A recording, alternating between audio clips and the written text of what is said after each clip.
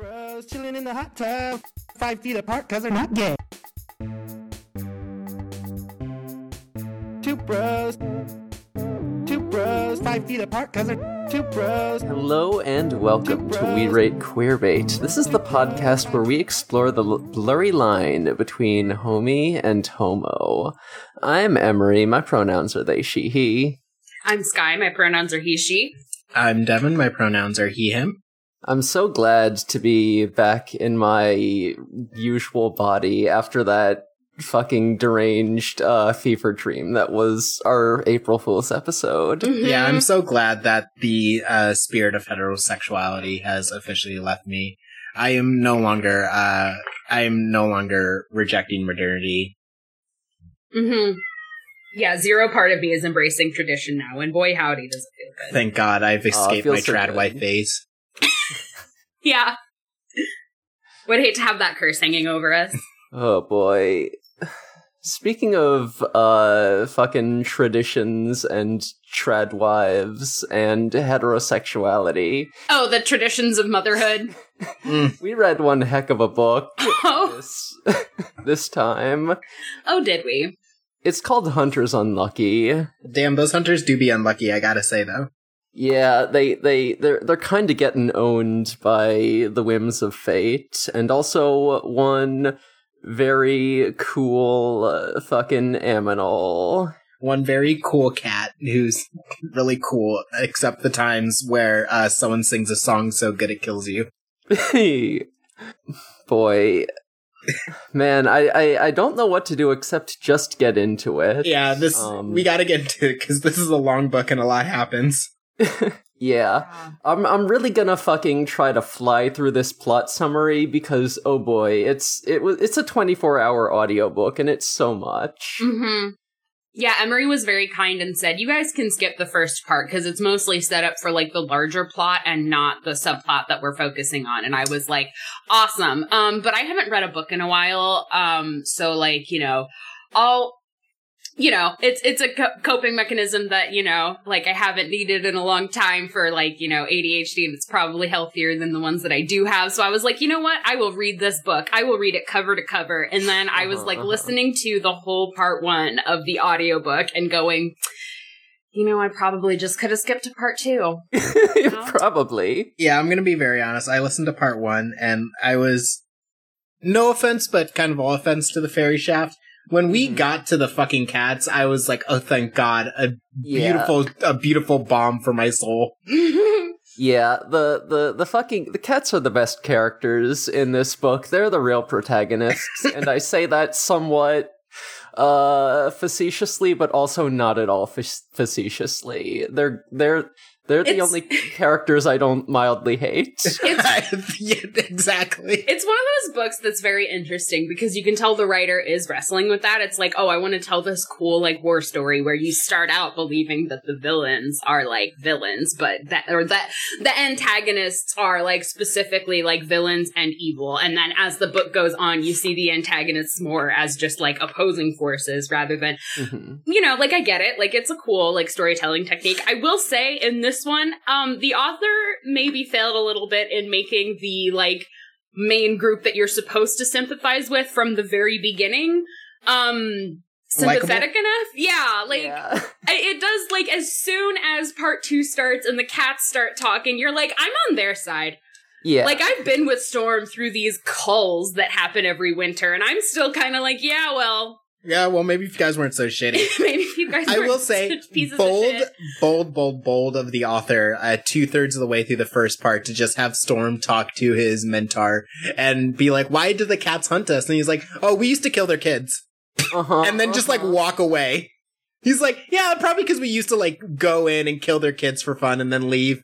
Yeah, probably because we're even worse war criminals than they are. And I will say, like, I think that, there's definitely, because you mentioned that you had, like, read one of the later, like, like a later iteration that this author has written. And, there's definitely some parts of that where it's clear that this was serialized as well, where you're like, okay, like, this author was really into this idea and really wanted to get it across early. But yeah, it does have that effect as a reader where I'm reading and going, like, can we get to the fucking cats now? Like, Yeah. I get it. You think that you want us to think they're evil and then sympathize with them. I'm already on their side. You're gonna have to work a little harder on the Yeah, fairy I'm all shaft in. over here. Like, Yeah, I'm all in, bud.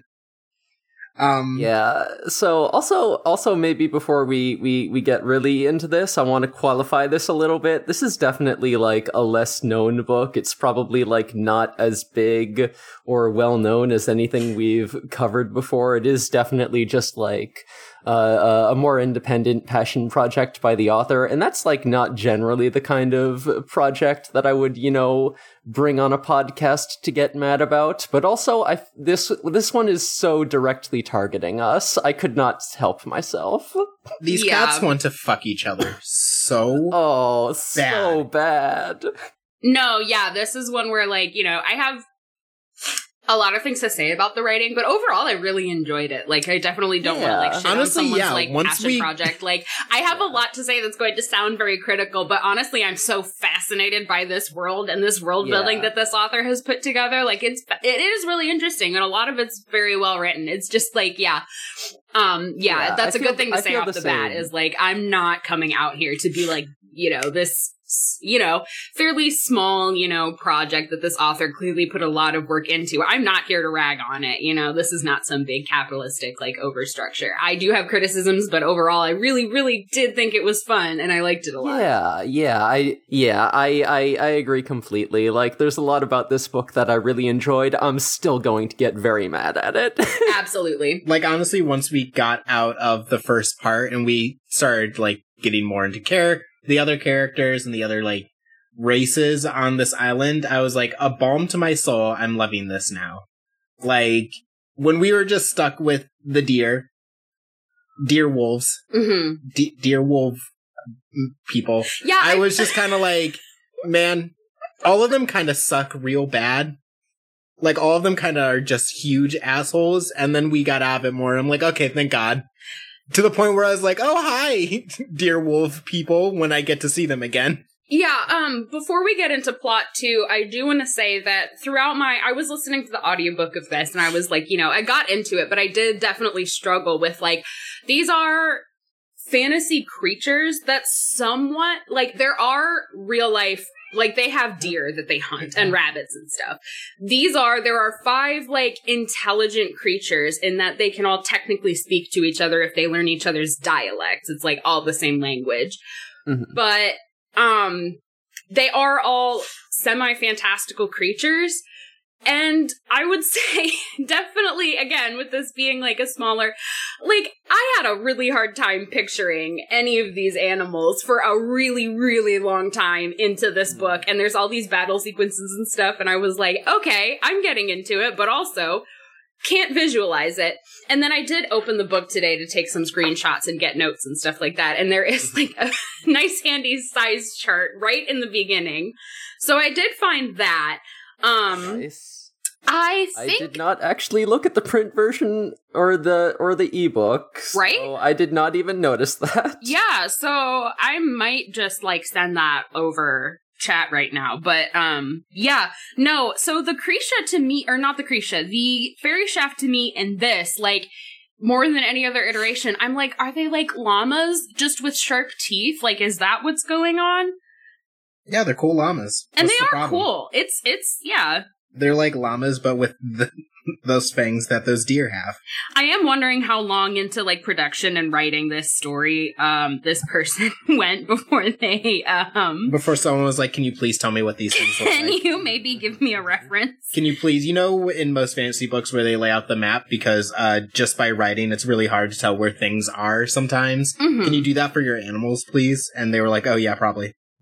Also, there's a lot of, like, locations, and I Yeah. think a map would have also been helpful. Yeah, Oh, yeah, a map of this island would help me visualize things a lot, but I get what I can get, you know? Okay, so yeah, we should sort of summarize, I guess, like the species that we're talking about, at least the ones that are going to be important. Yeah, everyone except the bird.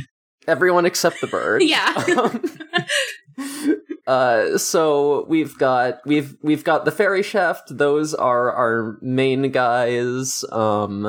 you know, they're like the aforementioned llamas. They've kind of got like hooves and fluffy fur, but also like somewhat. They're also omnivorous and, you know, hunt smaller animals. When they eat grass, they taste num num num. When they don't eat grass, they're like yucko. So then we've got the Krisha. They're just big old kitty cats. They're essentially like lions, but what if they were house cat? What if they had like just like a bunch of variety of different like coat colors, more like house cats, I guess. Yeah, your basic furry, like what if big cat species, you know? Yeah, it's a good cat species. And then you've got your curbs, which are basically fox, but make it marsupial, I think. I want to say they might be more like capybaras. It's hard to say. I reread but if capybaras want to kill you. I reread the, like, the kind of chapter on them, and yeah, like, I do want to say they're, like, rodent-coated a little bit. If capybaras really wanted to, like, kill you. This size chart is really making me laugh, because I do think that bottom one there is the lowland curbs, because it says they're small, and they do have a pouch. They are, like, you know, they carry their young in a pouch. The other ones, like, just have teats that, like, they hang off of while they're growing. The ones that we spend more time but with. shittier. Yeah. Yeah, like... What if a marsupial sucked? Really shitty marsupial. Yeah, so I'm like, I don't know much about animal breeding. I think that's the closest thing I can assign that to is like a rodent type. So kind of like a bat? Yeah. Like if a bat didn't have wings, but you still had to like carry your young, like just free hanging like that. Yeah, if a bat was a capybara. Oh, that's so cool. What if a bat was a capybara? What if a bat was a capybara? Damn, I think that's the next persona I'm gonna draw. Ooh, a bat that's a capybara. A bat-bibara. I don't think I like that word, actually. Damn, you think bapibaras have like huge baps? Well, yeah, of course. They're young, have to hang from them. Yeah, Bapibara is my favorite genre. Fucking awful.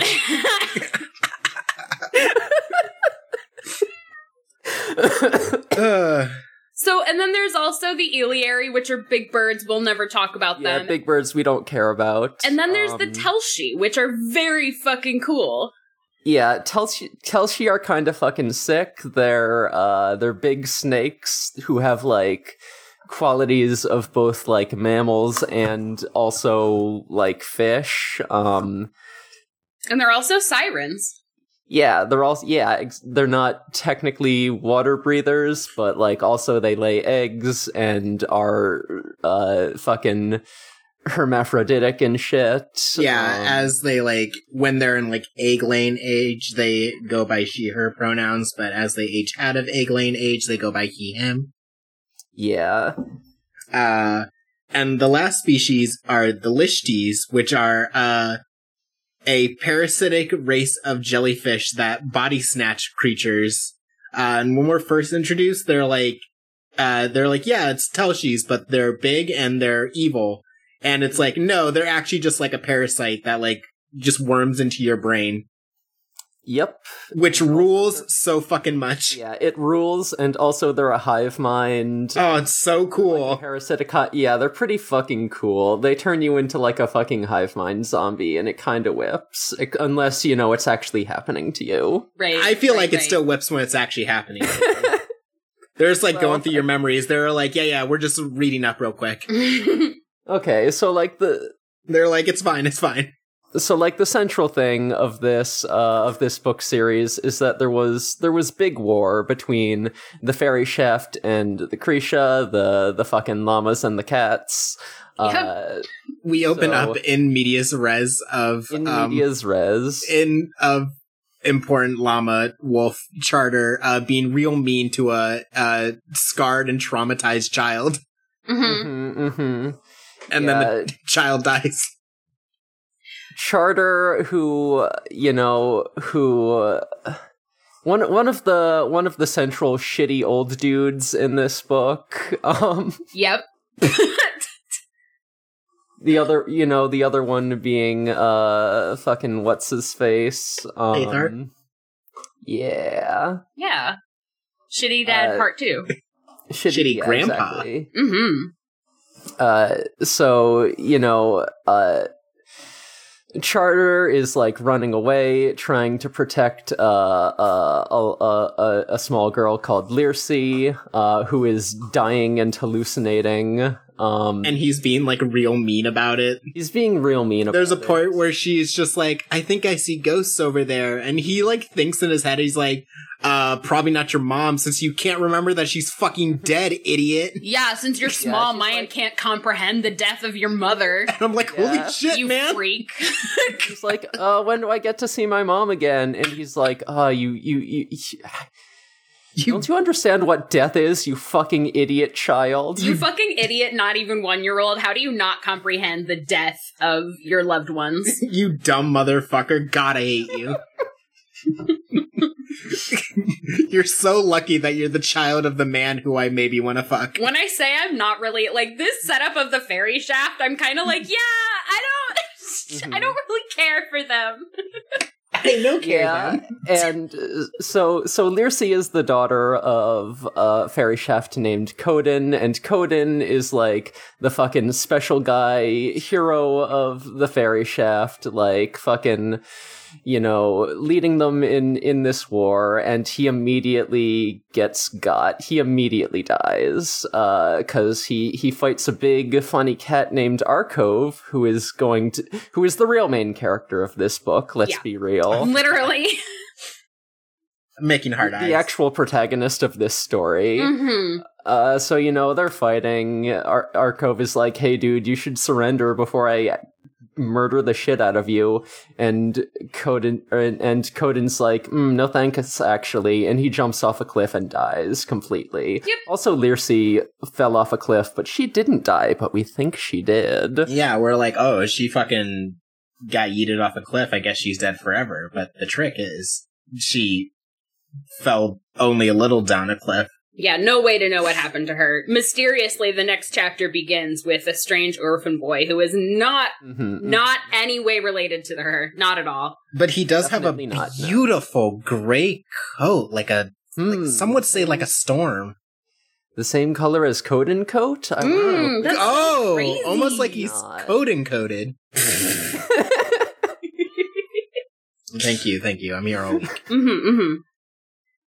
So, we get sort of Storm, being a baby, and, speaking of the fairy shaft sucking shit, for like a highly intelligent, highly social animal, they sure as fuck, like, don't have any, like, social support systems for little baby orphans who, with a single parent, because he's having a bad time of it. Like, he's getting bullied all the time. He never has enough food to eat.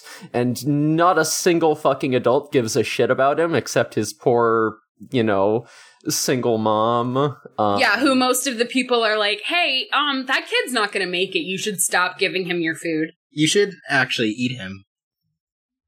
Well, they don't say that. Yeah, for real. He does join an orphan clique, and they're like, hey, this one was already dead, so we can eat it. We are an intelligent race that can participate in cannibalism. Yeah, we gotta talk about when he meets his clique, because, Oh, him and Tracer? Yeah. One of the guys, sort of meets Storm and is like, hey, I want you to join this clique. And, when he meets the clique, they're all just like fucking eating a dead child. And, one of them in particular is just going to town, is like so invested in just fucking consuming the marrow of this child's bones that, she doesn't even, bother to look up at the new guy to the group. And Storm sees her and is like, yeah, wife material. That's right. Number one, Tolly stan here. I think she's so funny. I love that, like, they all start. So that's like their meeting. And then the next time Tolly speaks at all, it's them all going, ooh, we're gonna tell scary ghost stories. And she goes, oh, you guys want to hear a scary fucking story? What about the time where we watched all of our friends die and also my mom died? She's just like, you guys, it's like you're at like a house and like, someone's like, what should we watch? Like Scream? Should we watch Freddy versus Jason? Like Aliens is pretty scary. And they're like, I got something scary to watch. And they pull out like a beheading video. Yeah, they pull out the beheading video. You're like, holy shit. I thought you guys wanted something scary. She's a freak and Storm can't not fuck her. I know. He is a dang. This is the point of the book, when it's like Storm getting older, where I'm just like, I find this boy insufferable, because it's just him going through the emotional labor of being like, damn, I want to fuck Tolly so bad. I want her. I want her so fucking bad, but oh, she's already betrothed to another guy. But what if he just like accidentally like dies? What if he just, like, dies, and then I can fuck Tolly? Mm-hmm. Yeah. Then I can have her. Yeah, should we talk about the whole child bride situation? Boy, yeah. Content warning. This book, we should give it, like a real actual content warning here. This book does have child brides in it. Speaking of the fairy shaft sucking shit, like... Oh boy, they have this, and having, like, no social support for, like, its individuals, like, it's especially bad for girls, just because, like, they're, they are just, like, gonna get attacked, like, if they don't have, like, a protector, whether that be, like, a social group or, like, an individual male. So males will just like offer protection in exchange for when you grow up, you get to fuck me. Yeah, like it's, it's sort of funny because it's like the main groups that we mostly meet with the exception of the Telshi because they're like so, hermaphroditic, all have their own little fucked up like rape culture going on, especially the Krisha and the fairy chef, which I do think it is supposed to be like an after effect of like, oh, they're in wartime. So like they're focusing on like repopulating and that's like all their species can focus on. So there's like some animal shit there that like they like, I can see it from a story perspective, but yeah, like big like trigger warning for like our conversation through the whole book, like just for rape culture generally, because yeah, like the whole thing with Storm has his like baby feminist moments where he's like, oh, Tolly's whole life is that she was getting fought over as soon as she was orphaned, and Milo was like not actually trying to like mate with her, so she was like, hey, can you like it's called a Rogan. She's like, can you be my Rogan so you'll protect me from all these bitches trying to fight me, and I'll be your Roo, which means that when I reach breeding age, I will have your foal. And like, that's just like the rules of like this society as it is right now. Cause it is that very much just like, yeah, no, there's no like structure about this. That is just like what's going on. Like no one's really watching over anybody.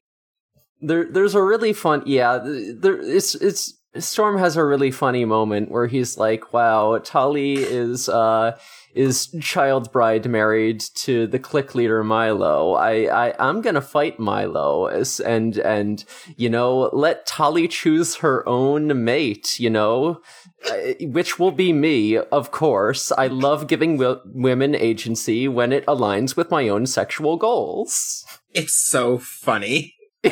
There's like a part where there's another is it a fight with there's another clique leader that Milo like gets into a fight with at one point, and fucking all Storm is just doing is standing and he's like, what if Milo just fucking dies here? Could I get Tully then? Like what if this clique leader just kills Milo, my like friend? Do I get Tully? Can I have her after that? That's great for me. But that's a little dark side coded if I think about that. Damn, that's kind of fucked up of me to think. That's so crazy. Anyways, we're getting attacked by the Krisha. Anyway, some big kitties are now around us. That's crazy. I was spacing out so much thinking about the death of my dear friend that I forgot about the kitties.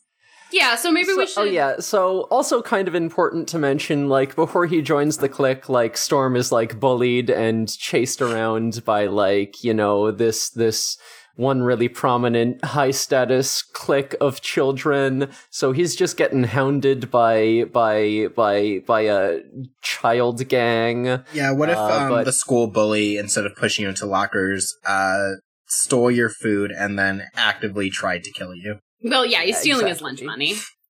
Yeah, but like instead of his lunch money, it was his actual lunch. Yeah. Well, yeah, and you can't get your lunch if he takes your lunch money. Yeah. Yeah. Mm-hmm. So yeah, every time that because it's a harsh winter, they have to kill things, and every time Storm kills something, Kelsey comes up and is like, "You're too weak for that, and I'm gonna take it from you." So then Storm has to learn how to outrun Kelsey, and won't that be important later? It turns out it will be important later because, our first introduction to the kitty cats proper in this story is a Krisha raid where, the fairy shaft are like having their little winter migration, and then just some cats come in, break off a bunch of members from the herd, and massacre them right there in front of everyone. Yeah, and to be clear, like, how this works with the fairy shaft is that, like, they don't tell the young ones, because, I mean, this is a war treaty, so we'll get into, like, the why and stuff later, but basically how this works for the book is that Storm, like, grows up his first years, and everyone's like, he's so small and shitty, and he's like, that's his biggest problem, and then when winter starts, like, right as winter's starting, they're, like, making their migration, and he watches the big cats come and, like, circle a group and kill them, and he's like, Mom, what the fuck was that? And she's just like, well, that's what the Krisha do every winter. They come and kill us. Yeah. And then he goes and talks to his mentor. He's like, hey, why did they do that? And he's like, He's like, what? Yeah. Eventually he's like, well, we used to kill their kids, so now they kill ours. But yeah. That's what happens when you lose a war. Mm-hmm. Mm-hmm. Yeah, also, like, important to mention that, like, while this cull is happening, the adults are just kind of like, well, I'm minding my own business, I pretend I do not see it, and all the children are like, holy shit, this is the most traumatic thing that's ever happened. Yeah, no, like, it's not just Storm, it's everybody. They don't tell the kids because they just kind of expect, like, yeah, I mean, if they're gonna kill some of us, they're gonna kill these kids who are not suspecting anything, and it's their first year anyway, so, Fairy shaft are awful. I cannot emphasize this enough. Literally, so they're bad. Like, please just call our children. We won't even tell them about the call. They'll be so easy. They're so bad. Promise Neverland. There's even a okay, but at least... Where Storm is talking with his awful stepdad, and he's like, hey, I want to tell my baby sister about the culls so she'll, like, be ready for it and know what to expect and, know how to protect herself in that situation. And stepdad is like, fuck you, idiot. Don't tell me how to parent my child. This is like if the Promised Neverland was a thing, but all the kids sucked. Like, the Promised Neverland, but if all the kids were just awful and you hated being around them, and you were like, maybe the demons should eat them. And also all their parents were there, and they were just like, yeah, well, Yeah, if Mama wasn't, like, an interesting villain. Yeah.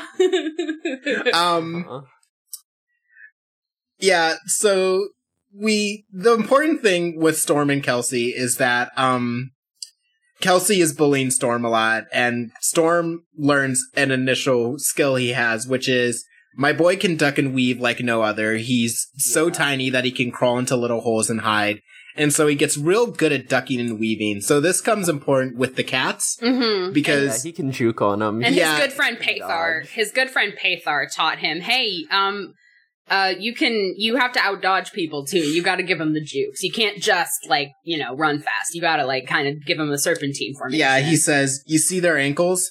Fucking break those bad boys. That's right. Like, just fucking juke around them, make them embarrassed. And that's when Storm is surrounded by the kitties, that's what he does. He says, I'm fucking out of here. I'm juking. And the kitties, they fucking hate that. Yeah, because his second year is when a aforementioned fight is happening, and he's like, damn, maybe Milo will just die. But then because the two cliques are fighting... rubbing his grubby little hooves together. Yeah, he's like, fuck, yeah, maybe I get Tally. And then, like, the cats surround their two cliques because they were the ones fucking not paying attention. And then Storm's like... wait, I could probably just outrun these bitches. And so he just sort of ducks and dodges and weaves, and all the cats are like, what? This kid's ducking. These guys aren't easy to kill? What? This kid's weaving. Holy shit. His jukes. It's no use. Yeah, one of the cats is Silver the Hedgehog. He's from the future. Which one? That's good question. I mean, I think it was the first one who we got away from was that SH something dude who never comes up again because he dies pretty early. Charmel, yeah. Charmel. Or does he die? I don't remember. Charmel dies. He dies. He gets disemboweled, and then that was Charmel. Yeah, okay. Arcove has to be like, "Do you want me to put you out of your misery?" And he's like, "Yeah." And he's like, "Chomp." I don't think that was Charmel. Oh, it wasn't Charmel? Was that Ariane? That was Ariane. Yeah. I feel like maybe Treese kills Charmel. I'm not sure. Oh yeah, I think Treese just kills Ariane. Charmel and Ariane are the interchangeable ones, though, so we don't need to worry about it. Yeah. They don't matter and they just die. Yeah, Halvery is Roop's rival, and Treese is... also Roop's rival. Yes, and also Ted Bundy. So... Yeah. Those are the ones that matter. Ted Bundy and his brother, worse Ted Bundy. Yeah. Ted Bundy and even more Ted Bundy. Ted Bundy and his evil twin. Ted Bundy and Ted Bundy who's like, but why?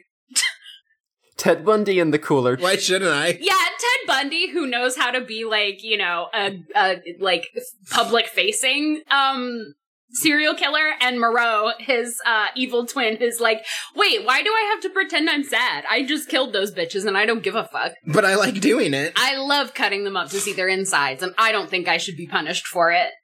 Ted Bundy and the cooler Ted Bundy. Yeah. And they're both so homophobic. Oh, to the very much. max. Half of what we have to talk about for, like, Roop and Arco's relationship is just Treese and Moreau being homophobic about them, I feel. Extremely. Like, to the max. So yeah, Storm runs away, and that kind of leads us into part 2. Like, all the cats are super mad about Storm getting away. They're like, hey, what the fuck? Is this allowed? Is this even allowed? We tried to kill that kid, but we couldn't. Mm-hmm. Hello? I think also as he was running away and he got away, I don't remember if it's this part or like a later part, but he was so happy that he juked so well. He gave a little ow, and they were not happy about that shit. Yeah, oh yeah. They were like, these deer cannot go ow. I think he gets away the first time, and then there's another time where they're trying to do another call, and he howls then to distract he does them. it the first time, and then he realizes they don't like that shit at all, and then he does it to distract them each consecutive time, because they're like, we hate that shit, stop it. You're not allowed to do that. No, we told you no howling. No more ows. Yeah. Yeah, the Krisha made a law about no awu, and, you know, not only is this oppression for the fairy chef, but also everyone with a wolf persona. Yeah. Do the fairy chef just all have wolf personas? I love that there's not wolves in this. No, that would make it too confusing. Like, it's not a cat versus wolf fight, which is, like, you know, kind of where you would, like, think that a thing that would happen. They're like, no, it's a llama. So yeah, part two basically broadly is just like about all of Arcove, the protagonist of the story and boss of the kitty cats. Like, it's about all of his officers, like, one by one going out with their little band of murderers and trying to kill Storm, but he just like gets away every time. And it also like introduces us to some of the politics of like why they have to like hunt down this one annoying kid because they need to do it as like a show of power and dominance, or else, you know, you have to kill the idea. The fairy chef might start getting ideas and just like fighting back and, you know, going back to their old ways of murdering children, just like Ants they the do. Movie. Yeah. They can't realize that there's more than them than there are of us. That's so true. So true. But you're thinking of Bug's Life. Fairy Shaft of the World Unite. That's Ants too. Is that an Ants? I watched Ants once and it was so appalling to No, me. yeah, Ants is the one with the grasshopper has the big speech where he's like, well, what? No, that's Bug's Life. No. That's Bug's Life. That's Is Bug's it? Life. Wait, Ants no, that is, happens. Ants is the really shitty looking one with Sylvester Stallone that I have not seen. This is the one that is really shitty. Yeah, I know, but It has like a War is Hell section in it with the worms. pretty sure. I've never seen Ants. I just will show you an image of Ants right now. I know, but I had to watch it in school because that was the message of it. It was They're when we not- were like reading Animal Farm or some shit. Bug's Life is the one with the grasshopper, though. I think you're thinking of Bug's Life. No, I think you're thinking that some of the scenes in Ants are in Bug's Life. I know, it's like that, and then the grasshopper is fucking like What grasshopper? that guy! That's not a grasshopper. That's an ant. Oh no, it's the ants versus the workers, but they do have fights with Worms. They fight with worms. We're losing it over here. yeah, and then that's the one that has the big battle scene where they like Yeah. converge on all. Yeah, that's ants. Yeah. Yes, that's what Why I were you said. thinking of grasshoppers? Well, I don't know if it was actually grasshopper, but I do remember was the scene where worms! he's like throwing like food at them, and he's like, "This food represents the worker ants." No, and that's still Bug's Life. that is ants. That is Bug's Life. Okay, clearly we need to fucking pause the episode and go watch both of these movies and then do a We Rate Queer bait about those and then resume the podcast about the 24-hour book. I'm cutting this off. So part 2, the important thing about part 2 is that, like, first scene of, first chapter of it, we finally, see Arcove and his first officer, Roop, as, perspective characters. And, Roop is telling Arcove, oh, this one kid, he ran away, he fucking ducked and dived on him, and dodged, and Arcove is like, this is troubling, this could cause problems. And then fucking Roop starts a little splash fight and is like, It's so hey, cute. Arcove, let's play together like we're kittens again. Oh my god. Okay, so I have a thing to say about this scene. We should, I don't know, this is... I love gay little playtime while they're discussing how they're gonna ethnic cleanse the deer better. Well, there is that. But I do love how this scene starts, which is Arcove having a nightmare and Roop wakes him up, and Arcove's like, oh, damn, that sucks. I hate the shame of having PTSD. Oh, and- Did I wake anyone up? And Roop's like, oh, just your wife, but she didn't want to wake you. And he's like, a wise mate, but then in his mind, he's like, and a foolish friend. And it's like, oh, our first scene with them together, Arcove is in his head comparing his beta and his mate. That is just right off the bat. Yeah, holy shit. They want to bone down like crazy. It is insane. The fucking millisecond we see these two together, it is already on. It is like... Arcove sleeps next to Nadine and Roop every night. Every time it is mentioned that Arcove is sleeping somewhere or sitting somewhere, Roop is there. Right There. next to He's him. right Nadine is usually also there, which Polycule writes, Polycule win. Roop is always there.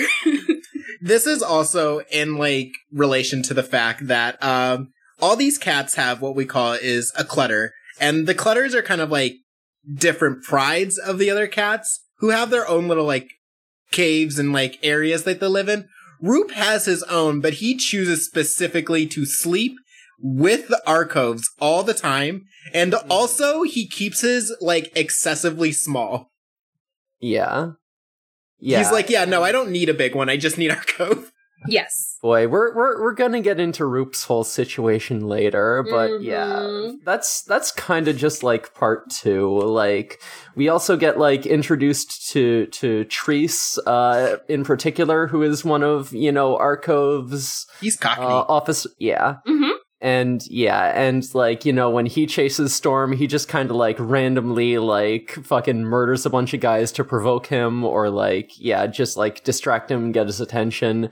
And it's well, that was unnecessary. And fucking Daddy Arcove has to yell at him because hey, that wasn't according to treaty rules. You just kind of murdered a bunch of guys. And Treese is like, well, whatever. They're just fucking berry shaft. I'll kill as many as I want. They're just deer.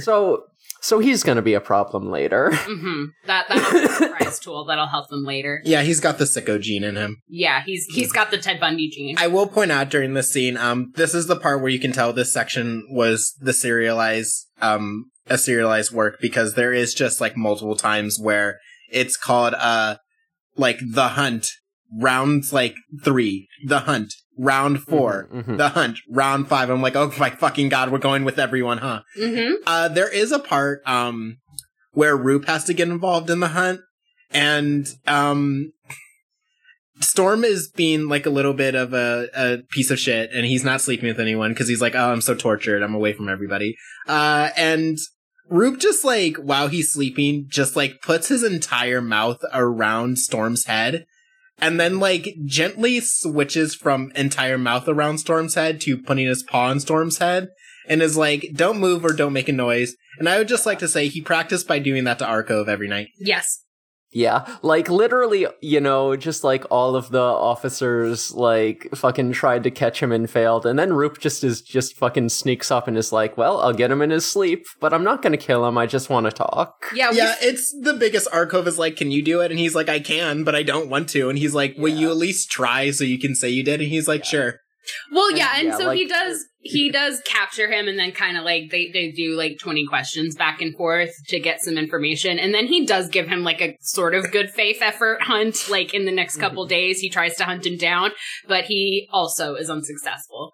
But he does prove that he could do it if he wanted to. He could have just killed Storm in his sleep right there, but he's like, actually, I want to ask about how Paythar's doing. I want to see how Paythar's doing. And Storm's like, he's doing fine, except he don't talk to me anymore. He won't talk. And Rufus is like, haha. Anyways, bye.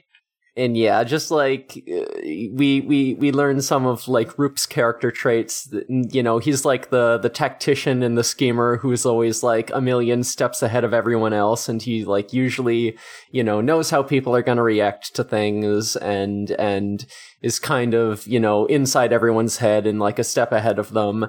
And but also he's like kind of the little sensitive one. Like he's the one, you know, he's out of any of the cats, he's the one who like opposes, you know, doing the fairy shaft raids. And he's like, maybe we could not genocide these guys. I don't know. Mm-hmm. Maybe we could not do yet another ethnic cleansing on them. And Arcove's like, yeah, but they used to eat our kids. Arcove's big thing is that there used to be more herds of fairy shaft, and they used to like go into the woods that the Krisha live in, and just like every spring just go in and just kill a bunch of their kids and then leave. And he's like, yeah, I'm not living through that again, my man. Yeah. His very justified thing is like, hey, if the reason we need to keep doing this is because if their population gets too big, then nothing's gonna stop them from just murdering a bunch of children. Yeah, so pointed out later when the deer are like, damn, the Krisha seem to be in a powers dispute, and one of the deer is just like, oh great, I can't wait till we get to kill their kids again. Mm-hmm. And I'm like, damn. Yep. They're still on it. Yeah, so fairy shafts suck. But yeah, a big part of this book is Arcove kind of going back and forth with Charter, who he kind of put in charge after the whole fiasco in the opening of the book. And he's like, so, like, they basically have a conference every year where they're like, okay, how many of you are there? And they keep the number, like, under, you know, a ratio of the lions, and then that's how many they go out and kill. It's very systematic. They don't let the Krisha eat them after they kill them, and they also do it in winter, which is important later. We learn that, yeah, they like taste worse in the winter, so that's when they do the culls, so that the younger Krisha don't get a taste for like fairy shaft flesh. And so that's how a very, very fair treaty that Arcove worked out between the fairy shaft and the Krisha, if I'm very honest. Except for the ethnic cleansings. Well, no, it's not good, but like, you know what I mean? Like he was trying his best. Yeah, Arcove was literally like, hey, if you just keep your breeding under control and, you know, just like keep the population, don't ethnic cleanse us, this set limit, like, yeah, then I won't do any fucking ethnic cleansings. I won't have to kill anyone if you can simply teach your guys about abstinence only education. Or, like, And safe sex. Carter is just like, no, absolutely not. That would never work. No, my people love to fuck. They can't stop doing it. I cannot get them to stop fucking. They're doing this whole Rogan Rue thing. I don't really know where that came from, but I can't step in. There would be no sense in me stopping the males from fighting over the females. It would never happen. I'm sorry, my kids love to fuck. Also, I kind of want to just like address like the sort of the quality of like fairy shaft relationships. It very much seems to be like a status thing more than like an attraction thing, if that makes sense. Like, yeah, it's a status thing in the sense because when Storm is into Tully, it's like by the view of the story seen as like kind of weird that he's like so into Tully, and every time someone brings it up, like there's one funny little deer that starts hanging out with him later named Vala, and everyone's like, yeah, Vala is like, she's pretty, she's very breedable, Submissive and breedable. Yeah, not good at hunting, so you know she's got to rely on you. So that's good. That's good breeding right there. And Storm's like, but I don't love her. And it's seen as everyone being like, the fuck does that have to do with it? Yeah, it's definitely like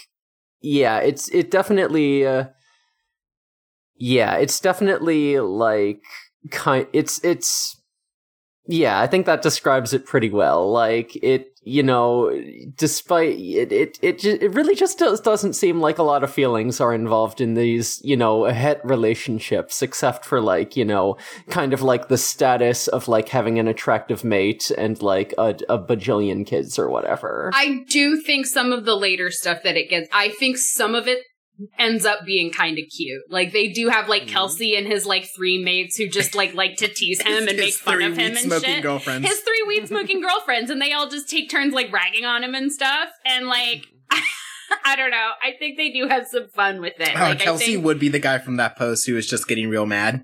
Like, yeah, the Rogan Rube, all that bullshit sucks. I think, that just, it's awful and all over the place, and it's very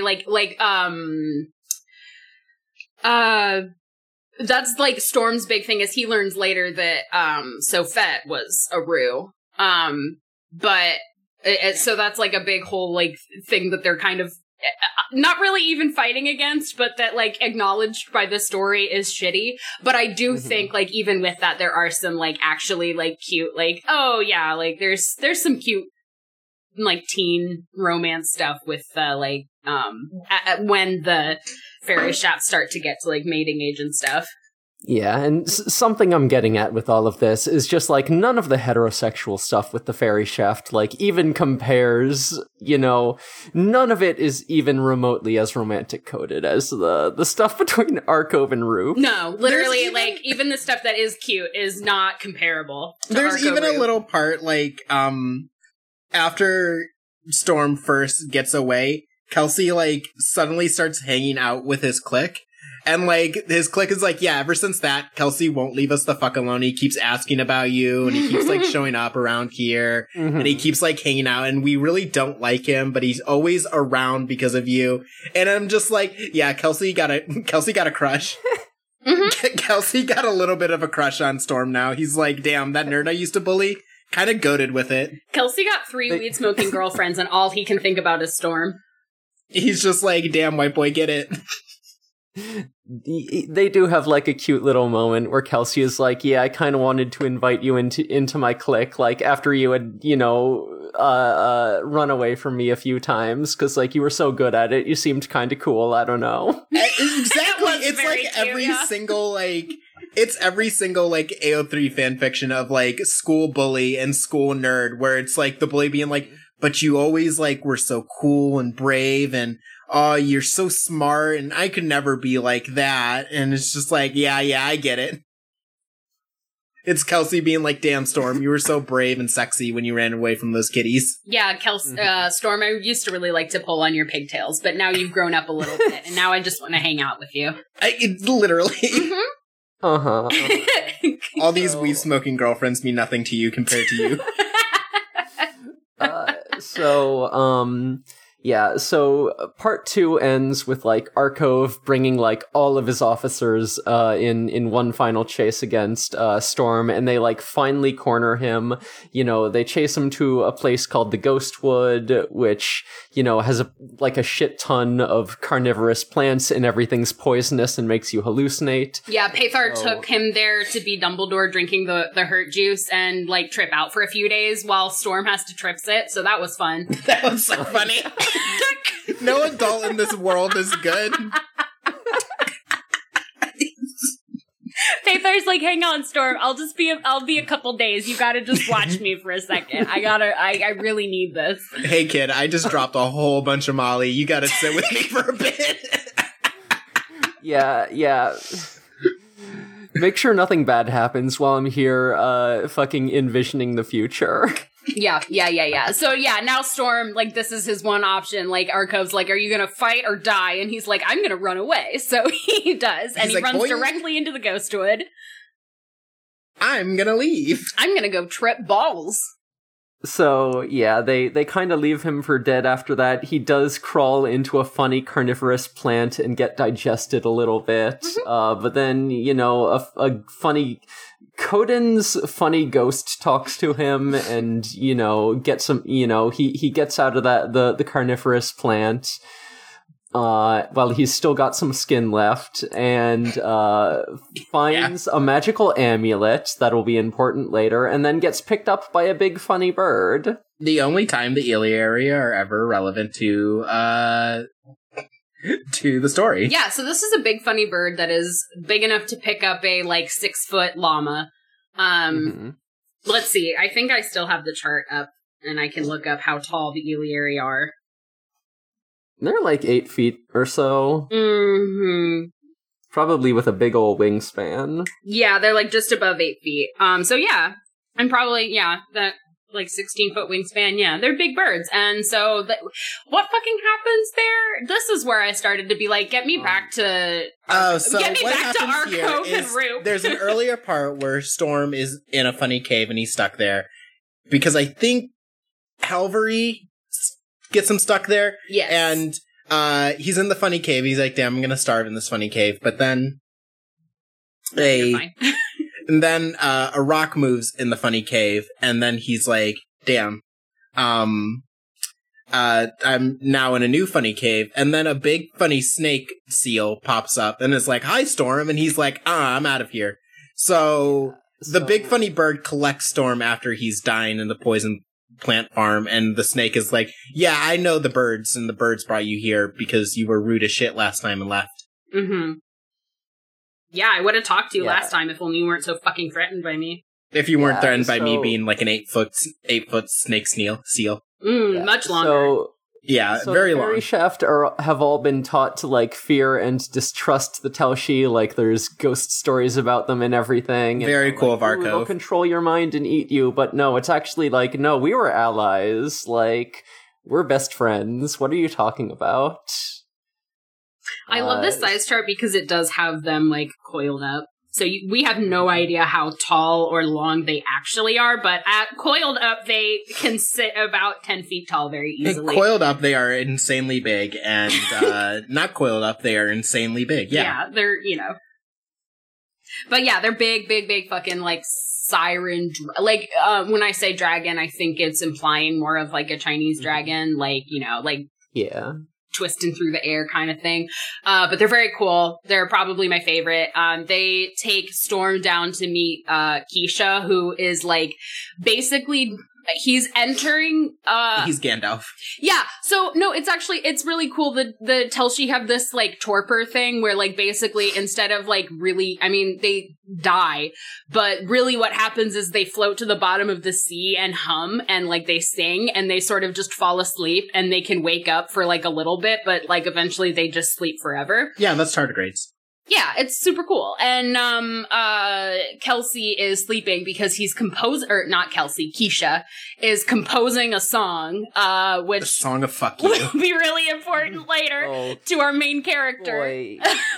But so Man, Keisha is really funny. He hates Arcove so fucking much.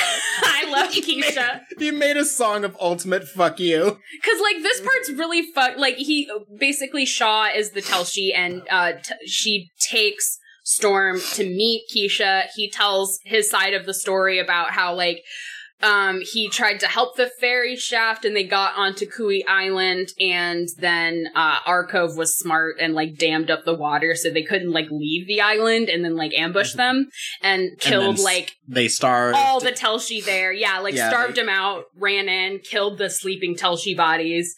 Arcove is so cool. Arcove's Arcove did what he had to do is the thing. Arcove is a motherfucking shonen protagonist, which we learned more and more as the book goes on. Yeah, absolutely. So Keisha's hasn't lost a fight yet and never will. Keisha's like, Storm, you're cool. You're welcome here anytime. I know your herd's kind of fucking pissed at you right now. But I need to go back to sleep so I can finish writing this very important song. And Shaw is pissed because that's Shaw and Keisha's relationship at this point, is Shaw wants Keisha to wake the fuck up. But Keisha needs to snooze and compose a song. Keisha's like, I'm making the sickest. This will be like the I'm gonna drop the sickest mixtape on you guys. It's gonna be the modern day in the Hall of the Mountain King. Bitches will be going fucking wild for it, and by bitches I mean Arcove. Yeah. So also there's like fucking politics going on amongst the cats. Like Roop figures out that fucking Shreese's, rape culture part 2. This is big, like, another trigger warning for any time we talk about Treese and Moreau and how they run their den. Like, another big one on that. There's also politics in that the cats are doing so well in life that there's too many of them. So they're eating all the deer, and now they going hungry, and there's a starvation thing happening, so Treese is like, we're getting extra weird. Arcove is like, hey, I don't want our population getting too big either. Like, we can't like overrun the island and wipe out all the prey. That'll fuck us over. And Treese is like, I don't care.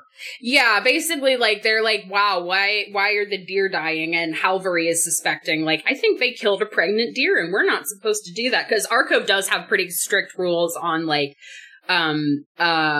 not only like food management, like which animals you're supposed to hunt and kill, and like specifically not pregnant deer ever. You're supposed to only attack, like, I think it's like stags in the winter and then foal in the summer or whatever.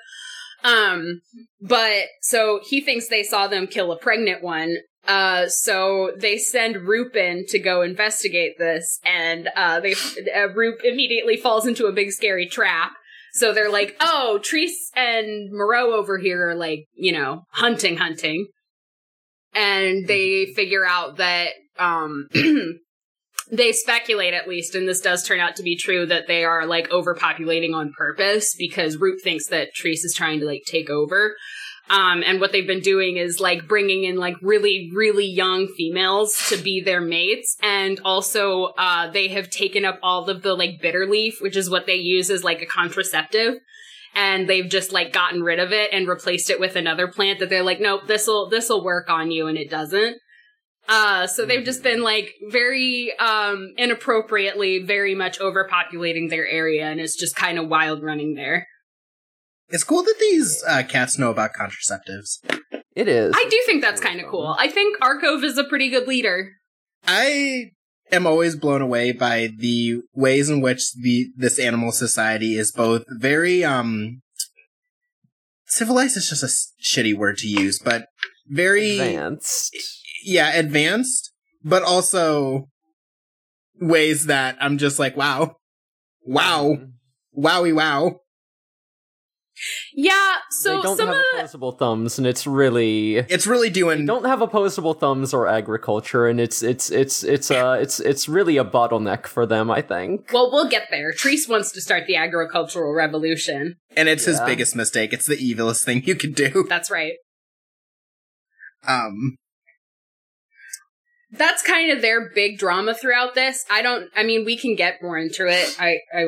It's basically all you need to know is there's Treese Arcove drama. Yeah, there's definitely some shit drama in there too, but maybe we can get to that when we do favorite moments. Treese is also like, just doing like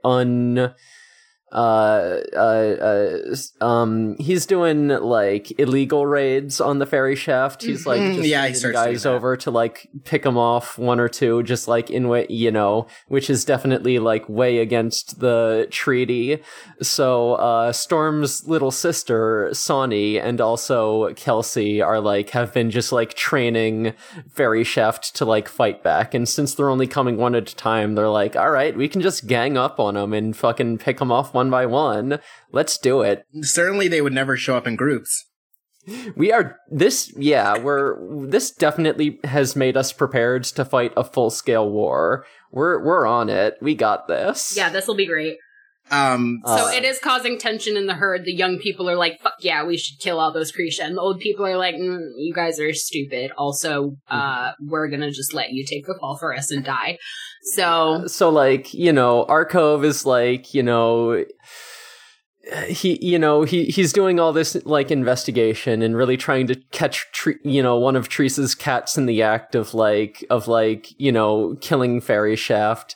So he finds one, and then like he goes to a site of one of the raids with a bunch of his officers, and finds like a big fucking fight going on between the Ferry Shaft and the cats, and Sonny is there, and she's like, oh good, Arcov is here, I'm gonna murder him. And she's 2 years old and fucking tiny as shit, but here's the thing, she's bipolar and on a manic episode, so she immediately just fucking runs in there and gets broken in half. Yeah, Arcov like basically bitch slaps her and is like, no.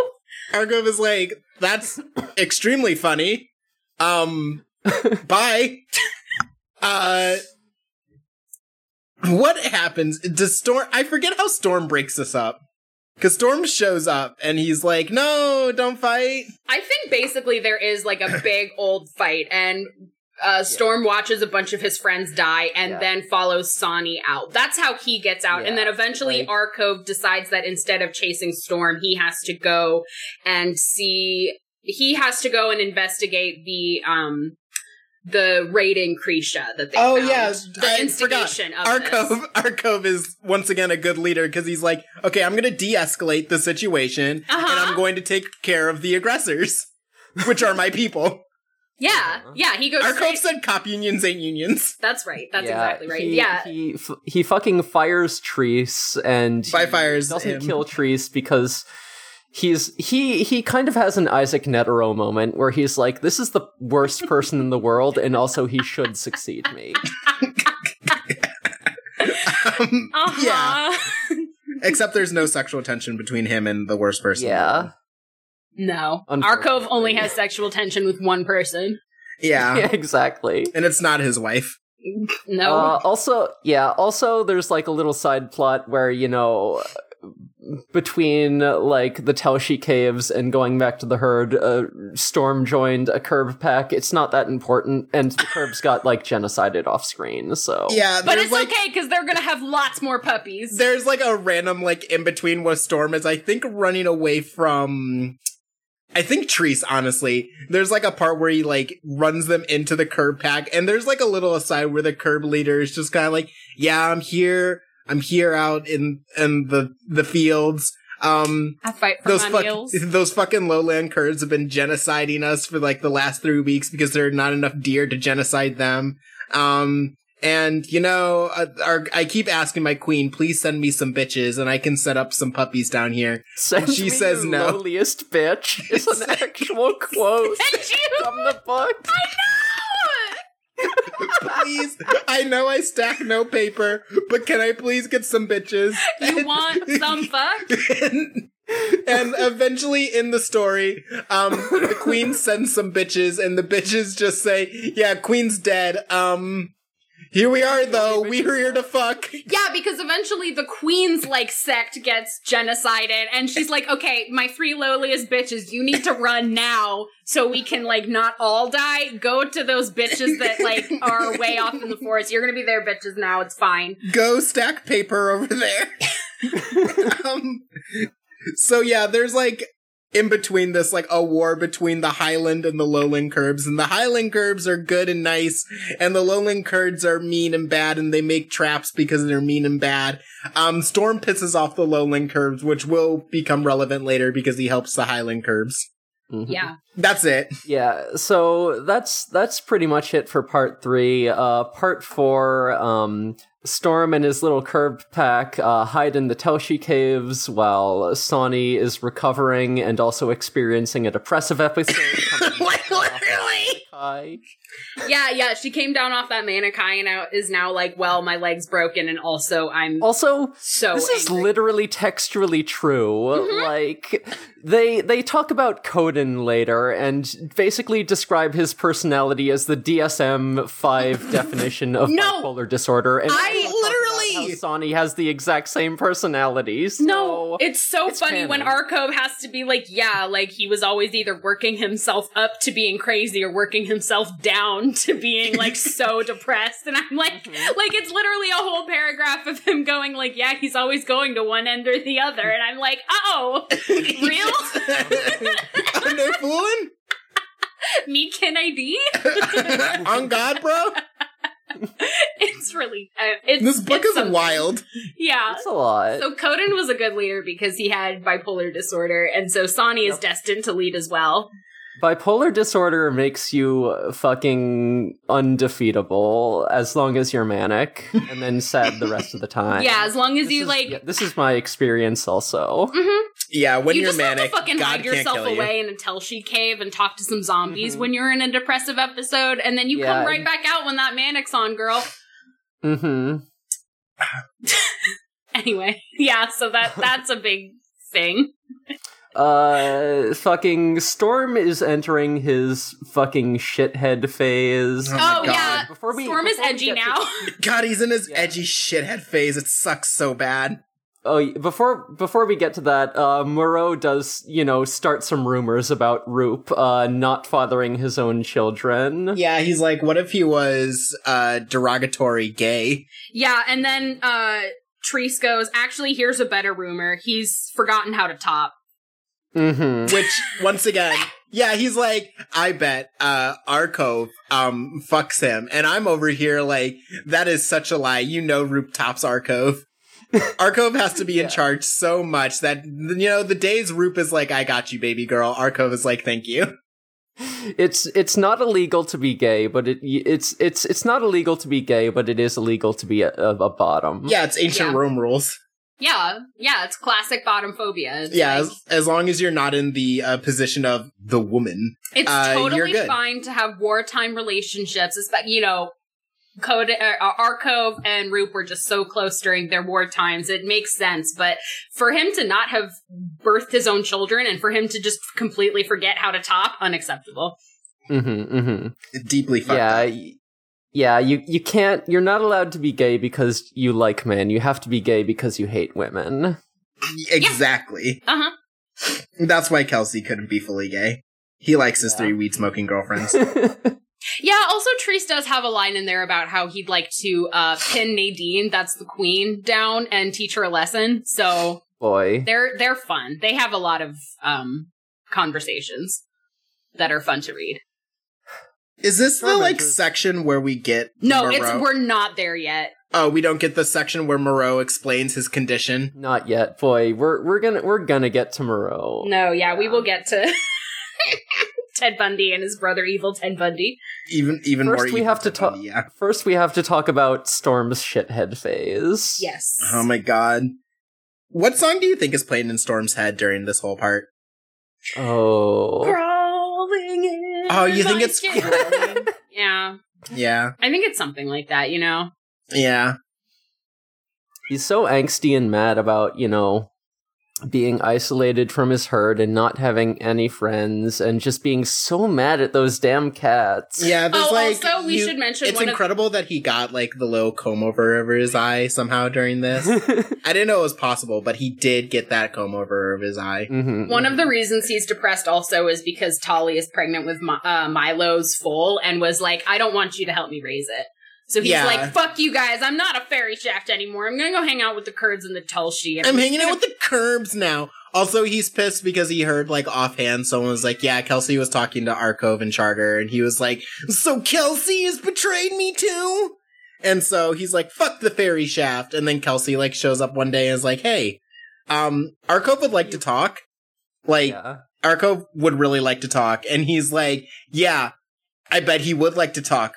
Because you're a little bitch and I hate you. Mm-hmm. And Kelsey's like, whoa. Kelsey is literally like, hey, we can't actually go into full-on war with these cats again. That would be super fucking bad. So, like, even though these negotiations suck and we have to, like, sacrifice a lot of people, it is literally the only thing, like, keeping our species alive. Yeah, poor fucking Kelsey and Arcove are trying so hard to not have, like, actual full-out war, and no one else is interested.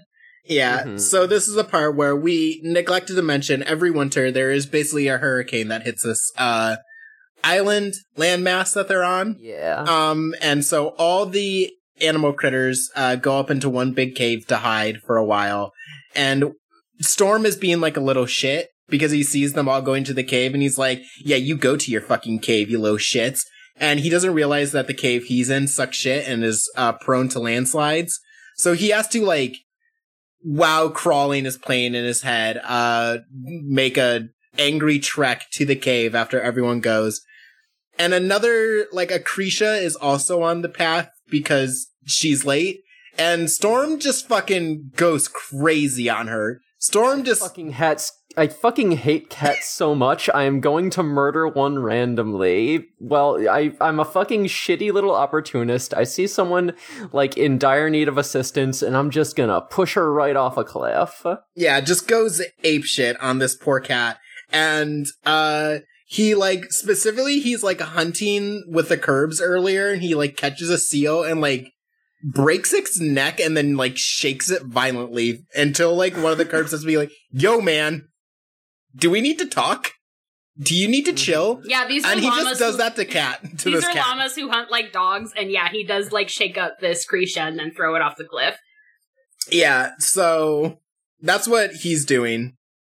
And then he sees a kitten and he's like, oh, a little kitten, I'll help them out. Definitely, this is not at all relevant to the... He doesn't say, I'll help them out. What he says is, leave me the fuck alone. And then this kitten's like, have you seen my mom? And he's like, ooh. Well, actually, at first what he says is, fuck, well, I could just kill this kitten too. And then... And then he, like, you know, we don't really get his point of view, but we know he decides to save the cat, because, like, it's following him through the cave when he gets there, and he's like, you need to fucking leave me alone, and the cat's like, yeah, but I was wondering if you saw my mommy, because she was behind me on the cliff, and I wasn't sure if you were gonna, like, I didn't see her, and Storm's like, oh, fuck. Storm's like, whoops! Did I kill your mom? Whoops. Whoopsies! Oopsie doopsie. Yeah. And also the kitten is like, hey, you're my new mom now, because no one else has shown me even a fucking glimmer of kindness in this harsh, harsh world, and I'm only like a month old. I'm little tiny baby. I'm so little and tiny, and my big, like, the boss in my den, he's super scary. I don't like him. Big Black Cat is very scary and evil and does things to lost orphan cubs, and I don't want to go back to him. And we go, and ooh, Storm, that's cheese. Storm is still in his piece of shit phase, is like, no, I'm not your mom. You have to go away. I'm gonna fucking just keep moving and not pay attention to you and make you follow me around for like a day until you're bleeding out of your mouth. Yeah, and then he remembers the movie Tarzan and remembers the part where that one girl was like, I'm his mother now. And he says, damn, I'm his mother now. Yeah, so, like, there's a conference, he goes to that and basically just pisses off Arco. He's just like, hey, you guys fucked us up and the treaty should be better, and it's not, and you guys suck. Also, there's a little cub following me, but don't mind him. And, like, a couple of the fairy shaft try to kill this cub, and he's like, listen, that's my midnight snack. I'm saving it for later. Because I'm twisted. I'm twisted and evil. And then he leaves and the cub's following him and he's like, nah, fuck that. I don't care. But then, like, he's sitting in the cave and has a nightmare about his ghost mother.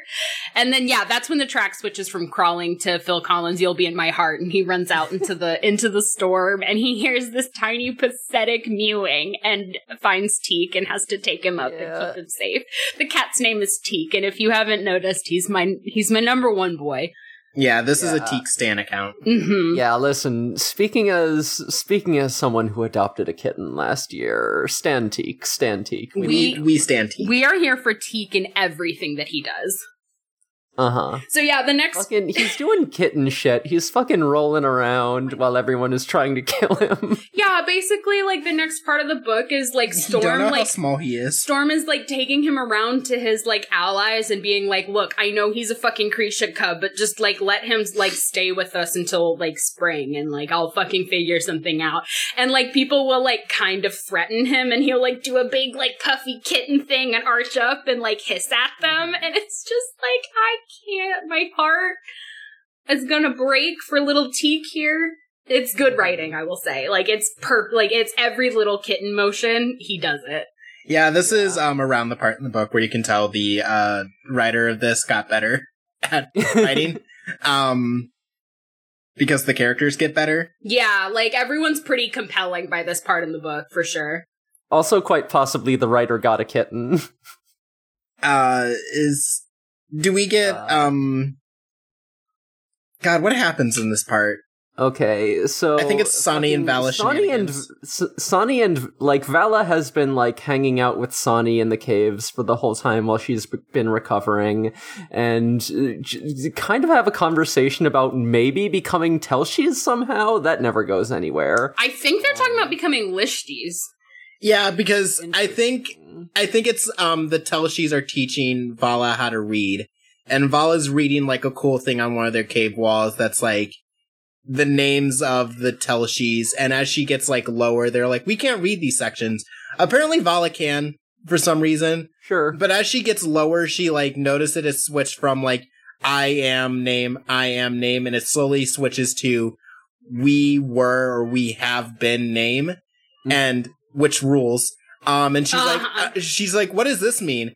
And there's like in between when the big storm happens, Sony and Vala are like trying to swim for safety because all the Telshies are like, well, bye. And they get to like a section of the cave where they think the Telshies went, and no, it's just like a Lishti like sitting there chilling.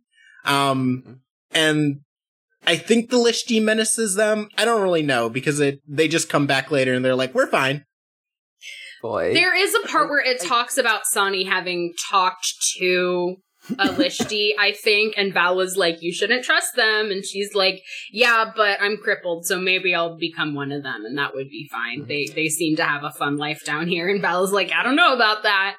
Yeah, but by this time, Sonny is no longer crippled because the whole time Storm was like, is she gonna be okay? And Shaw was like, I don't know, the healing waters are still doing their thing. And he's like, so she's not gonna be okay? And she's like, no, the healing waters are still gonna do their thing. And at this point in the book, Sonny's like, wow, the healing waters did their thing. Yeah.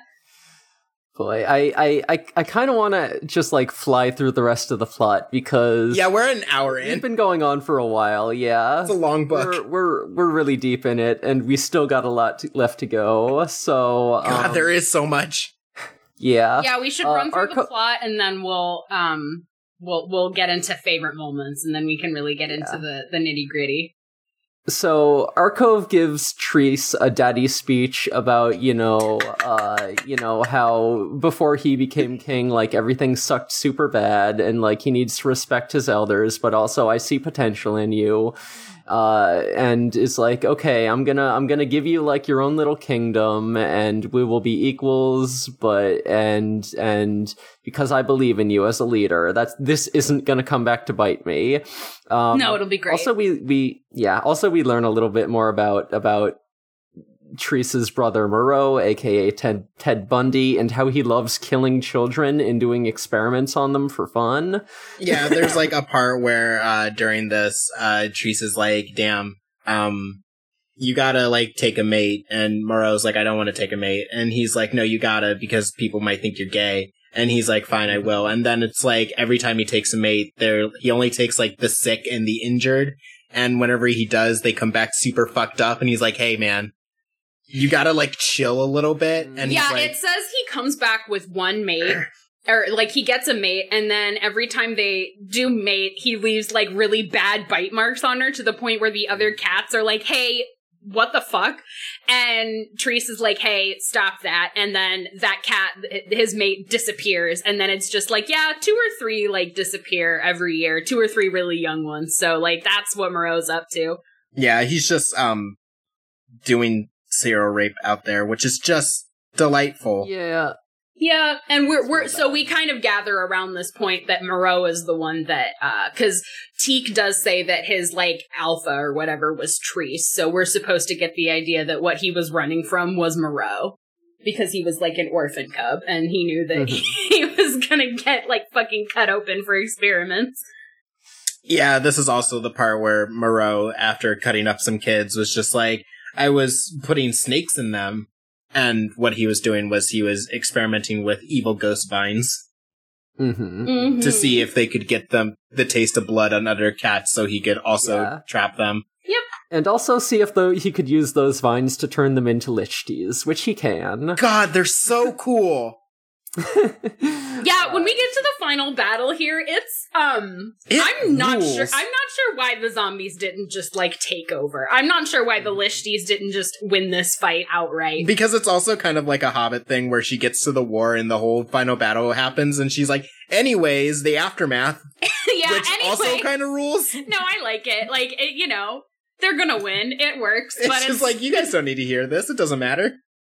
Yeah, so we cut ahead to, like, the next council meeting, like, you know, Storm's been living his life with his little baby Teak. Tolly's hanging out with him again. Yeah, the active parenthood, like, redeems him, and he becomes less of a piece of shit, and, you know, is starting to rebuild some of his relationships. Yeah, and I will say he and Tolly raising Mila and Teak is actually pretty cute. Yeah. It is. They have fun together. So, you know, then he goes to the winter council meeting and, you know, he's actually there to talk and to play ball. And, you know, they're, you know, doing like a good faith negotiation.